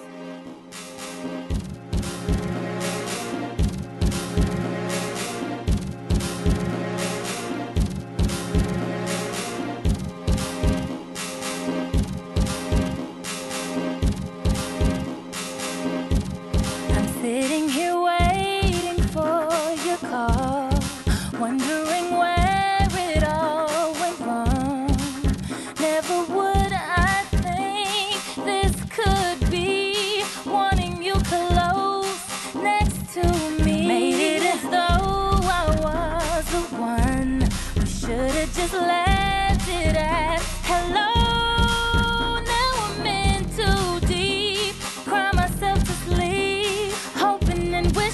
Praying you come see about me. Thinking about you, baby. Oh, you drive me crazy. Love was so amazing. Wondering why won't you call for me? Won't you call for me? Why won't you call for me? Won't you call for me? Hello. Come on. First of all, she was sliding on that track. She was sliding. This is 2008, in case anyone had questions. Like, the fact she's always sounded like this. Always. Amazing. And I just, to think that she wrote this for my ass, for my project. And just our Fran, you would have worked that sisterhood. out though. I would have loved. You to. know, it's I hear funny. you, friend. Loki. You can hear me singing it though. I hear you, friend. That's what was funny. I was like, this shit's lit, but I want to know who the girl is. And I'm so thankful because this song brought us together. And so when I hear it, it just is very near and dear to my heart. And I love India, and I'm your biggest fan, and I'm just so excited. You're so beautiful too. Watching her in the video, I was like, yo, she's so fine. So like hot. She's like a perfect artist. Yes. Just a vocalist, a writer, an arranger. She's beautiful. Like, she's just everything you want. So I just had to put that out there, and she's gonna kill me for it, but it's just too cute not to share. Well, y'all better again go comment on all the things and say Fran done played. No, I'm saying. Please don't. say the friend zone sent us. We come in peace. You know, and heard some things, needed more. Okay. So that was the India Sean Love Corner. Call for me. So Fran, did you ever go back and cut the record? You know, just I might have. I might have. we gonna get get that side by side going. We gonna do that. No. Woo! I always live for the musical link ups. I love that I know people that make music, but like good, like great music too. So it's not like a like great music. Like Hell yeah! It's always on point and above and beyond and amazing. So yes, India Sean. Now I'm gonna take you to another corner of music. I'm gonna take you down the lane of male R&B. You know, a little traditional R&B, a throwback artist that's still making new waves. Bobby V has dropped a new song called Reply. What? Slow down. I just want to get to know you, Fran. I just want to get to know you. Okay, I want to know your name. Anonymous was the shit, you know, for those out there. So he's back with a new song. It's called Reply. And this is how it goes.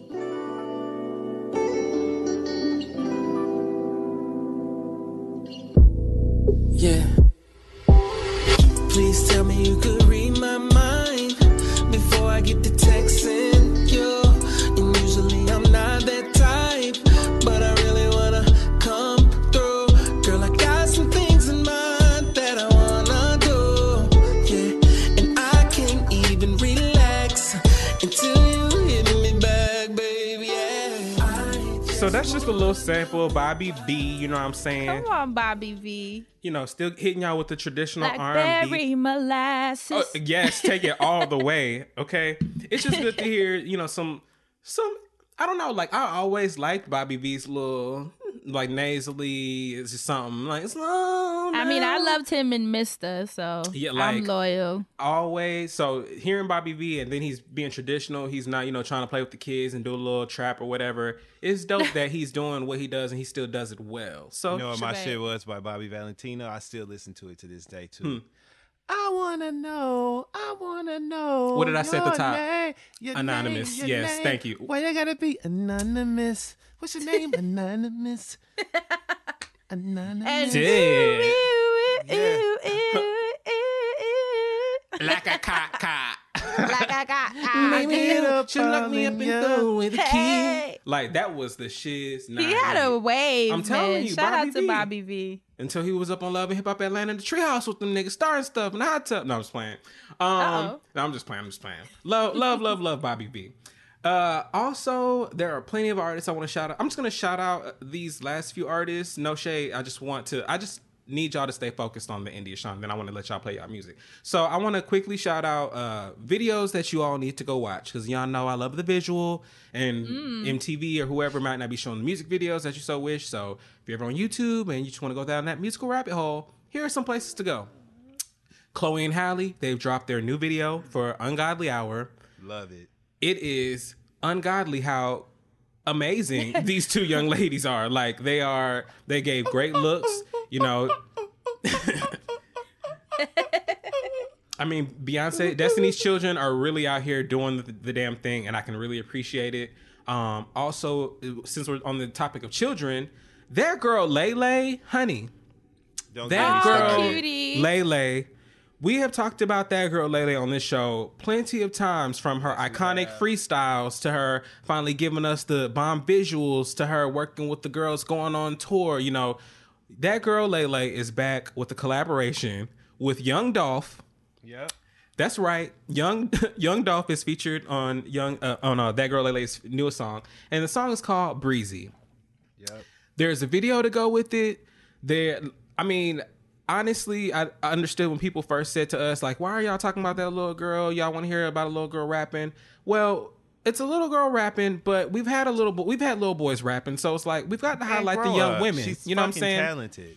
So I found myself watching, so I was like, damn, Wait, should I be people watching? have said that to us? Yeah, when I first talked about it, they were like, I guess it's cute, but blah, blah, blah. Like, I don't really want to say what they're saying because it was all trash. That's a little strange. Because it's dumb. It's like, anybody can do any damn thing. Shit, I'll just leave it blanket as that. But what I will say is the music, it bumps. So like, if you're wondering like, why would you be listening to this young child's music? She's making records that just bump, and they're clean records. And Young Dolph gave a clean verse, and it was very, very like, it was still Dolph, but it was for the kids, and it was amazing. Right. So it was great to actually watch that. I know that there are going to be those respectability people out there that are like, oh, this grown, rapper that raps about whatever he raps about on this track with children. Most of these rappers have kids, so it is perfect that these rappers work with a younger child or younger person. To give her the credit that she deserves, because Lele is an amazing rapper. That's and right. B, it's like it makes sense. Like, you can actually play records for your kids now that you're on. So I think that is great. Young Lele, go check her. That Girl Lele, excuse me. I called her Young Lele. That Girl Lele and Young Dolph. New song, Breezy, with the video. Check that out on YouTube. Signed to Empire and in a Nickelodeon deal as well. Yes. Lele is out here, as she should be. With a loving family, loving parents who are guiding her career and making sure she's protected and successful, Amen. ensuring her a future. She is in good hands. That's a great example of a black family that is focused and thriving. And I love to see it. I love everything about that girl Lele being a thing. I love it. Amen. The last video I want you all to go watch, the artist, their name is They, They, with the period. Here we go again. Here we go again, as if her wasn't enough. Who the fuck is they? In all fairness, I've talked about They previously. And you've done this, something similar to this previously. Here we go again. So, like, remember yes. Nene said that shit on the Housewives. Here we go, Star Jones. Here we go again. Here we go. Well, here we go. They has a song out called Count Me In, and it features another artist that I've talked about, Kiana Lede. And I like her, actually. Well, I like both of them. All of them, because they is a group too. Them. But I like. Wait, they is a group? Yeah, it's They two. is them. Oh boy. Okay, got it. Well, which one is it? Well, who is it? All right, so I'm gonna play this song by the group They, featuring the artist Kiana Lede. That's So really they is them. That's really all I can do for you Or at is this point. that? This is song that. is called. Look, the song is called "Count Me In." So, Oh Lord, who are we counting? Don't you start. Here we go.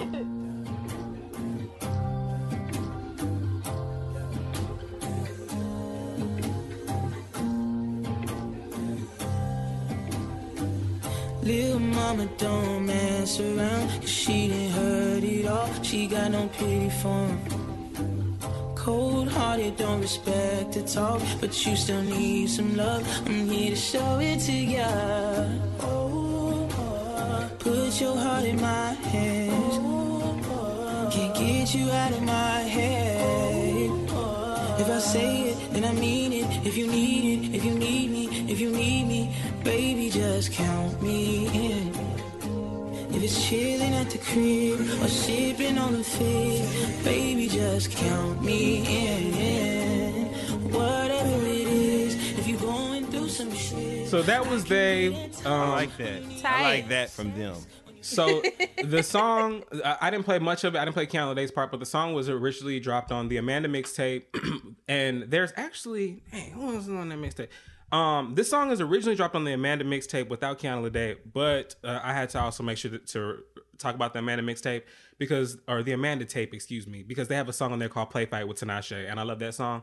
But they just do really, really great collaborations, and they do great music on their own. So I've talked about them in the past. They've got this really cool low key vibe, and they're doing more R&B stuff. Well, it's always been R&B, but they're still doing R&B stuff with that cool alternative edge, which I can appreciate. So go check them out with the new video for this as well. So that's why I was talking about it, because it's on YouTube. So that's it for my Music Man, my listens lately. Now I want to know what you've been listening to, friend, other than that demo indie that you got to send me along with the version that you cut. You know I will. So I had an opportunity to listen to Sam Du's album, Moonlit Fools. All right.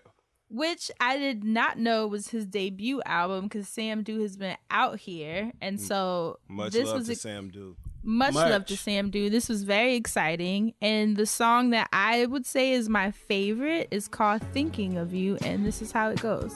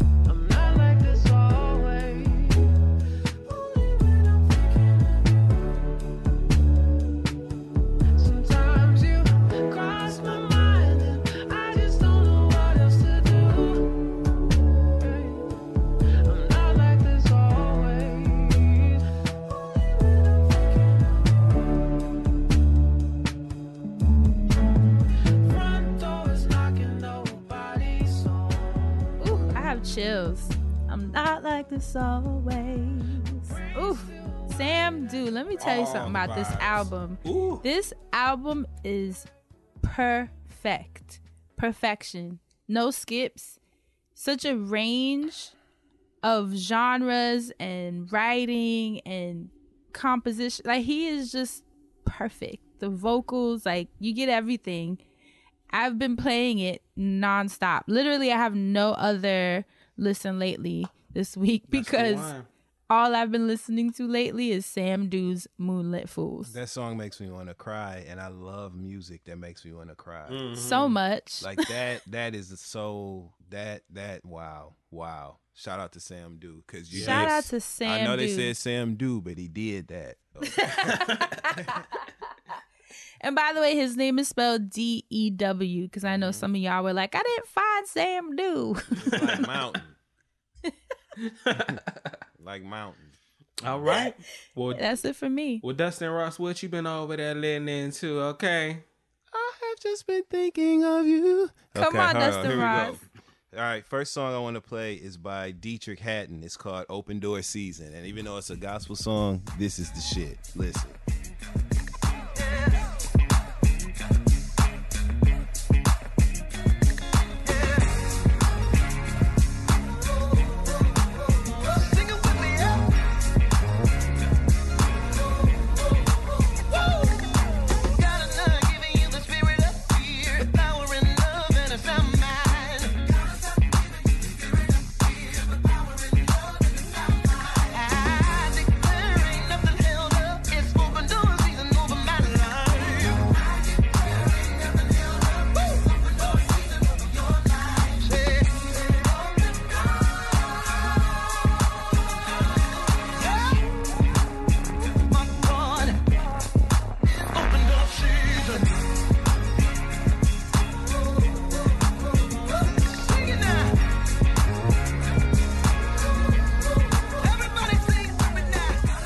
know that's my part, right? That was Been a opening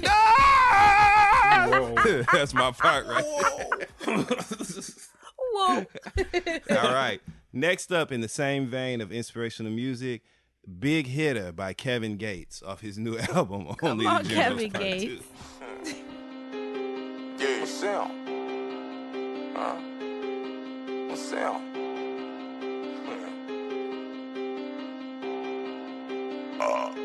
cartel boss. They say a bitch nigga tryna take mine, put his brake line on the flat. Came through the pipeline on the grapevine, I'm a lifeline, that's a fact. I check her mouth out with a flashlight, search a nightgown with a strap. She might just eat dick with a razor and her mouth bite down on the back. Might put some Visine in your drink while you sleep, rip you out a couple racks. I get you tied up, make you watch a real killer, hit your wife from the back. Know where your crib at, get your kids snatched, big bride say I'ma get you whacked. Don't know the whereabouts of my warehouse, about to put his face in a jam. Yeah, I live every day like my last. I wasn't supposed to be here. Yeah, I heard there's a bag on my head, that's why I'm posted in here. Yeah, ain't gotta go in the stash, no I'm controlling in here. Yeah, I go everywhere by myself, so you might not notice the kid. Big hitter for the cartel, big hitter for the cartel, big hitter for the cartel, big hitter for the Yeah, so it's really inspirational, upbeat music. I like Kevin Gates. Yeah, me too. Look, I don't give a damn. You know I like all that. The next song that I want to play actually is by Justin Bieber. I don't care because I like this Wow, song. the range Here today. we go. Dustin. It's called Lonely.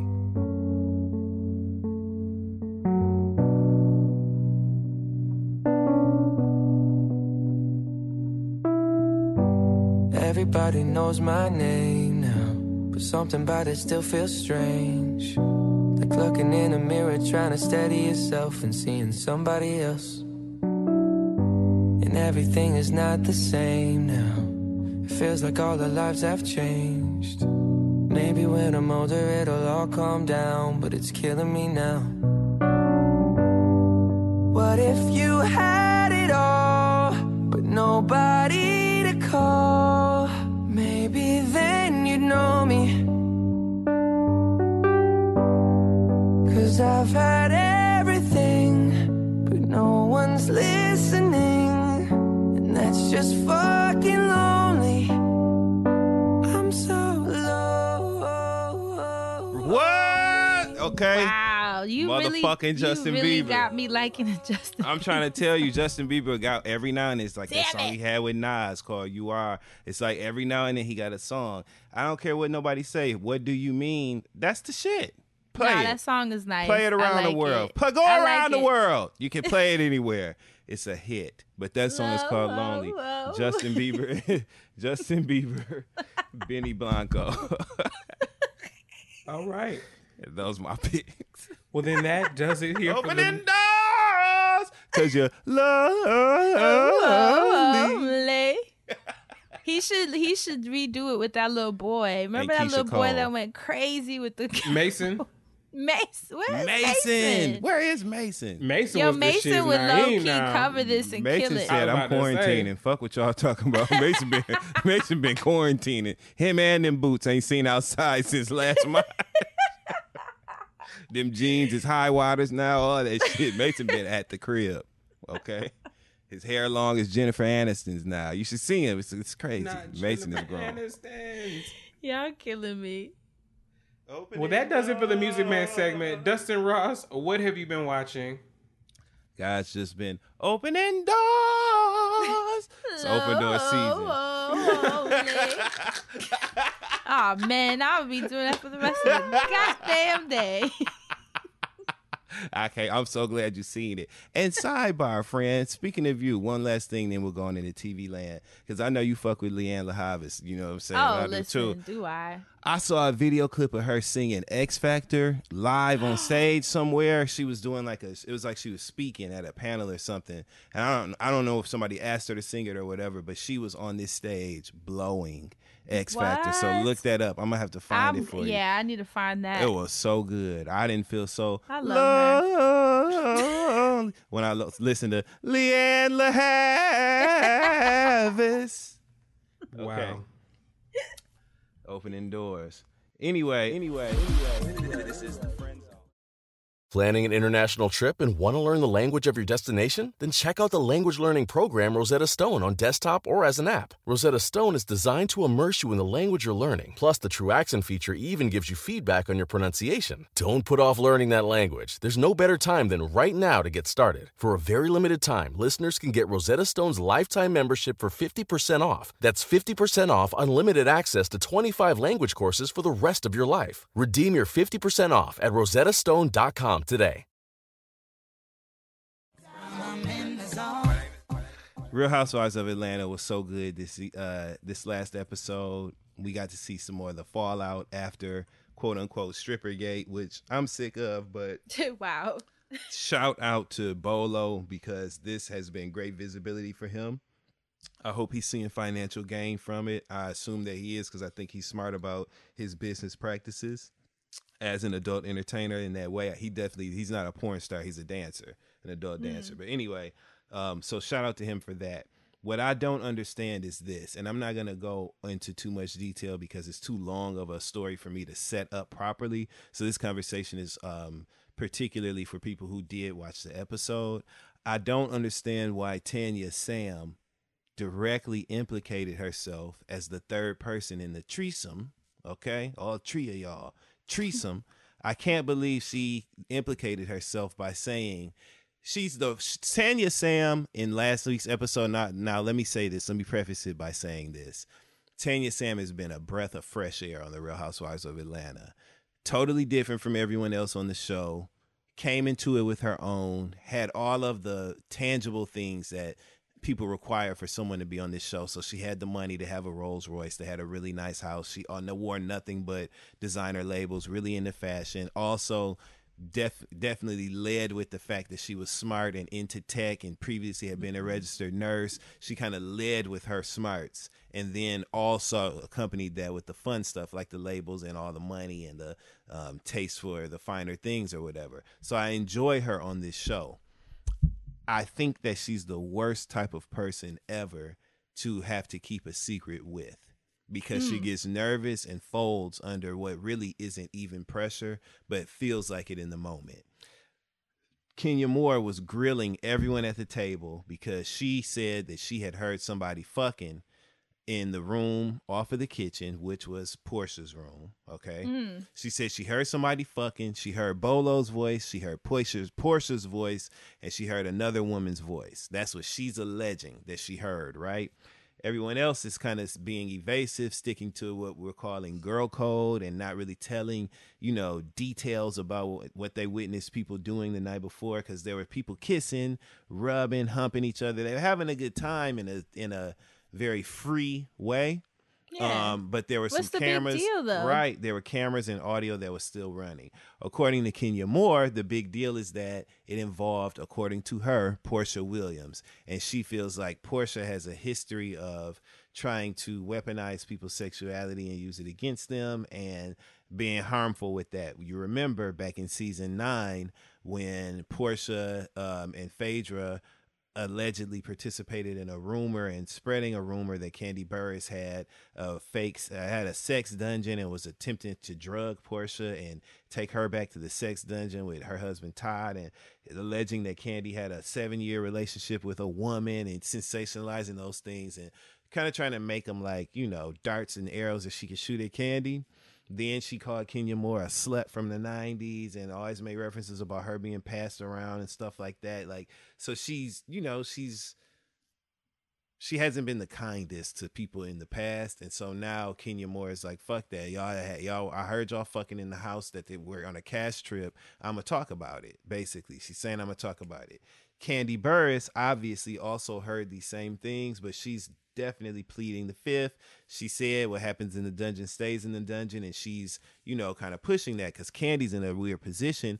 This has been the ultimate infomercial for her. She's done nothing but hawk her bedroom Kandi products through having this bachelor party for right. I mean, listen, a Taurus. Okay? What you're supposed to do in this, well, not what you're supposed to do, but like what would be the most advantageous for a person in her position, and she's consistently done it season after season after season on this show. Look at how she has pushed her the idea, the concept for her restaurant, which is now in its 3rd location, was based on her aunt's personality that they displayed on the show. She showed that they like to cook. She showed the process of opening this restaurant on the show. Kandi optimizes her time on camera on this show, and it's the ultimate promo vehicle for all of her entrepreneurial endeavors. How can you hate on that, right? Right. Okay.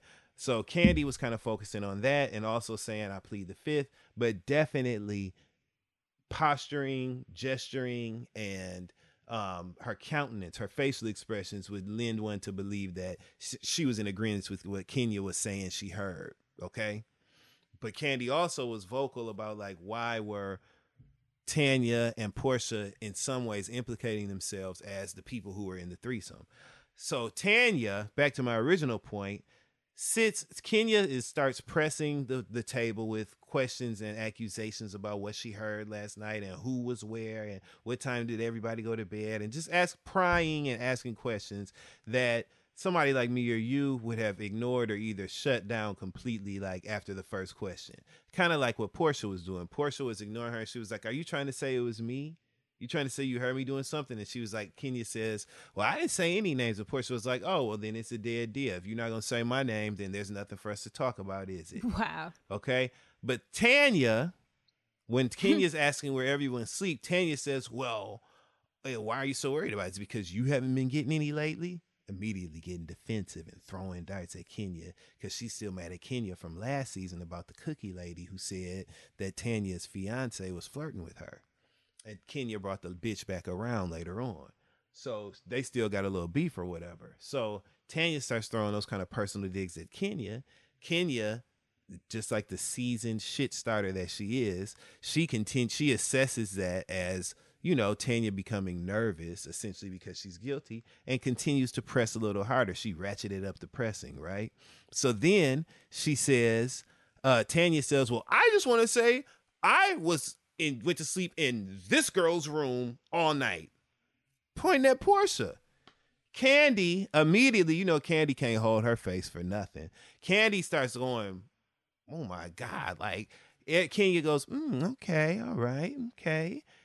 Literally placing herself in the room where she heard the noises, which continued to push this whole story further and has now driven a huge wedge in between the group and in between any hope we have for Kenya and Portia to actually get along and exist in peace and harmony with each other on this show. Since they came in season 5, they have been adversarial with one another. It reached its climax at the season 6 reunion, where it became a physical altercation and Portia dragged her on the ground. The clip I played a couple weeks ago where she said, "I've embarrassed myself," you know, and I said it was Tessica Brown, who it was in theory. Well, that was Portia when she dragged Kenya down to the floor. And ever since then, they've been at odds. There was a brief glimmer of time where they got along when they both were pregnant. They had just had their daughters. They were new moms on the show. Kenya had returned after a year away from the show, and her and Portia were getting along. That was season 12. But at the end of that, at the reunion, based on different disrespectful shit they had said about each other in their confessionals, they were arguing at the fucking reunion. And now we've carried into season 13, and they're literally at each other's throats because Portia had been playing it cool and literally ignoring Kenya for the first 10 episodes. And now Portia's starting to get pissed off. Now Marlo and Kenya have made up after a 4 season long feud. Damn. They've been feuding since season 6. It's now started. Marlo was gone for 2 of those seasons, so it's like 4 seasons that they've been feuding for. They made up on this same trip, so now Kenya has a new ally in the house. Immediately, you can tell Portia becomes icy to Marlo and everyone else at the table. So Portia obviously took issue with that. So there's all these new things brewing, and it's done nothing but drive a further divide between Kenya and Portia, who both of them on the show I'm talking about, I actually like. I like what they both bring to the show. And it felt good when they were getting along on the same side and both being hateful and venomous to Giovanna, aka that bitch from Clark, who deserved it. That was a good thing. That's when we want to see y'all be that way. But this part, even though it's going to be entertaining to watch because their verbal sparring matches are quite entertaining, so it's going to be great TV to watch, but I'm going to be exhausted by it because I actually want them to get along. LaToya is flip-flopping all over the stage of this show, going from her loyalty from one person to the next, to this to that. However, LaToya is polarizing on this show, and she has kept me and everyone else entertained and in awe. So she has done her job, whether you love her or hate her. You know how people either love or hate Kenya Moore? It's the same way with LaToya. people either love her or they hate her, and people are going to shift back and forth between the two. You're going to love her sometimes, you're going to hate her some other times, but you're not going to be able to take your eyes off of her. And as a person who understands how television works, it's good business. Her job is done, and it's done damn well. Juiceadore's only fan. Well, yeah, and now I want to say this too, because I just as vocal as I've been about things that I did not like, I want to say this. Juiceadora has grown on me on this show, Yes, and she I has. like her on the show now. Yep. Juiceadora has grown on me. Turned it I'm not around. saying every wig choice is right. I'm not saying No. any of the styling is right. No. I'm Wow. not saying that. No. But what I am saying is that I enjoy her on this show, and I like the way that she is now actually becoming a part of the story, a part of the connection to the other ladies. There were several scenes and episodes where they were not filming together. Now that she's a part of the fray and things are happening that are fresh and new, and it's not connected to any old story, it's starting to become an organic mixture of personalities, and I'm enjoying her on the show. So I don't take back anything that I said. I'm just starting anew, and I'm saying that I'm enjoying Drew on the show now. Can I add to that just by saying, like, there's an actual formula to how you come on the show, and she didn't follow that, because I feel like some girls come on, they try to follow this formula by acting like they've known the girls forever and do that whole thing, or they try to insert themselves. But LaToya just asks very like regular questions and reacts accordingly to what's being thrown at her or to the situation. She don't give a fuck. She doesn't try to make it be like, She so say why don't whatever you-" the fuck she want to say. Yeah, she doesn't try to insert herself and bring up everybody else's old shit. Like it's great. It's great how she's played. Like her role she's setting in rather. So I Portia wonder. gets mad and storms off from the table, and LaToya looks at Kenya and says, "See what you did, Kenya." Like, and everybody's like, it's so awkward because And we everybody's knew. like Yes. quiet and nervous because it's such a long-standing beef, and they got physical at one point, and there's accusations about motherhood going back and forth, and judgments over behavior, and it's really deep. And Portia gets up and literally leaves the table, and LaToya asks, mind you, who's brand new to all of this, LaToya asks, gonna say, eating food, friend. LaToya gonna say, "See, Kenya, look what you did." And Kenya gonna say, "Look what you did, LaToya." She couldn't say, that's all she could say in response. That's how LaToya be tearing their ass up, because she literally said, before they can even see it coming, she just says whatever the fuck she wants to say. So I love it, and I enjoy her on this It's show. great. Some people are gonna hate her guts, but I enjoy her on this show. The only other thing I want to talk about, two things, sort of two and a half.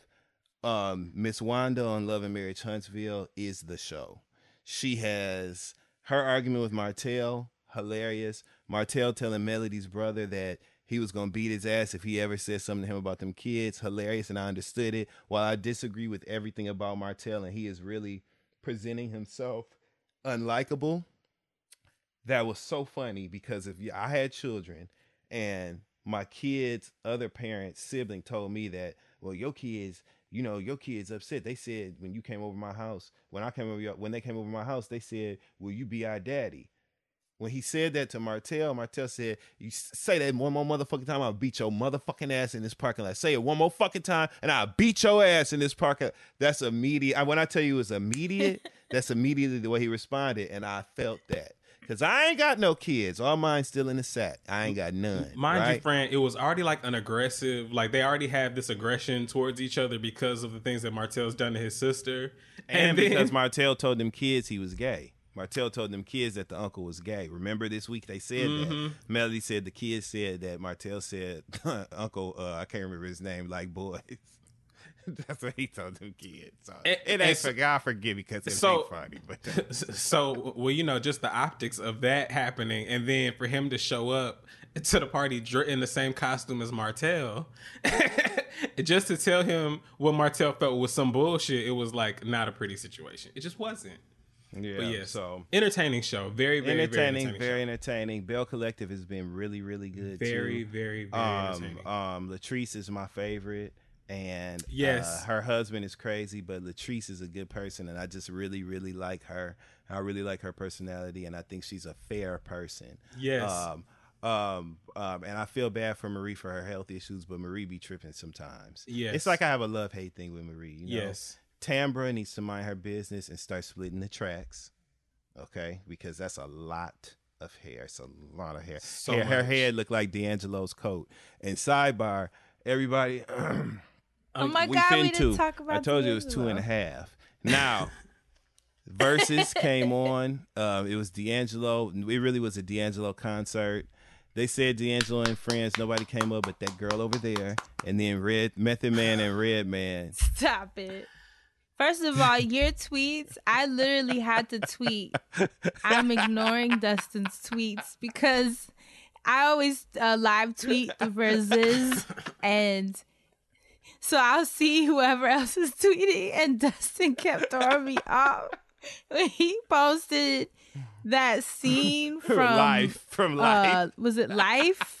Soon as her came on that stage, I was so mad. You know what Martin said in that scene. Hey, ain't nobody trying to hear that bullshit. But anyway, it was funny, and I don't give a damn. My favorite, because that's what it's for, engagement. My favorite tweet from myself for the night was when I said, "I'm telling you, from myself." Hey, Jabria, are you smart? Yes, for myself. So my favorite tweet was when I said that D'Angelo's coat was washed and blew out and just waiting to be curled, and then it's out the door.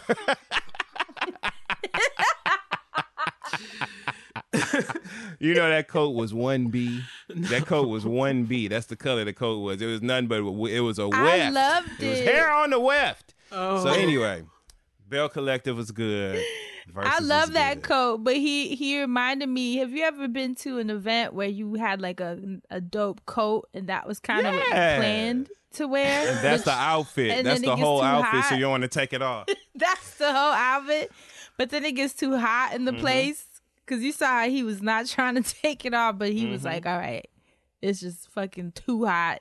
He had to kind of sit farther away from the camera. But all jokes aside, that was amazing. It was. It felt good. That was amazing. It felt good. It was good to watch. I was vibed out. Don't you wish Solange would have came out on Send It On? That would have been so perfect. Solange would have skated. Oh, that would have been cool. I could hear that. I'm an A&R, honey. I was so happy to hear that. Ooh. I'm an A&R. That's how I knew that. Guess what? That's how I knew this song was the jam. Lonely.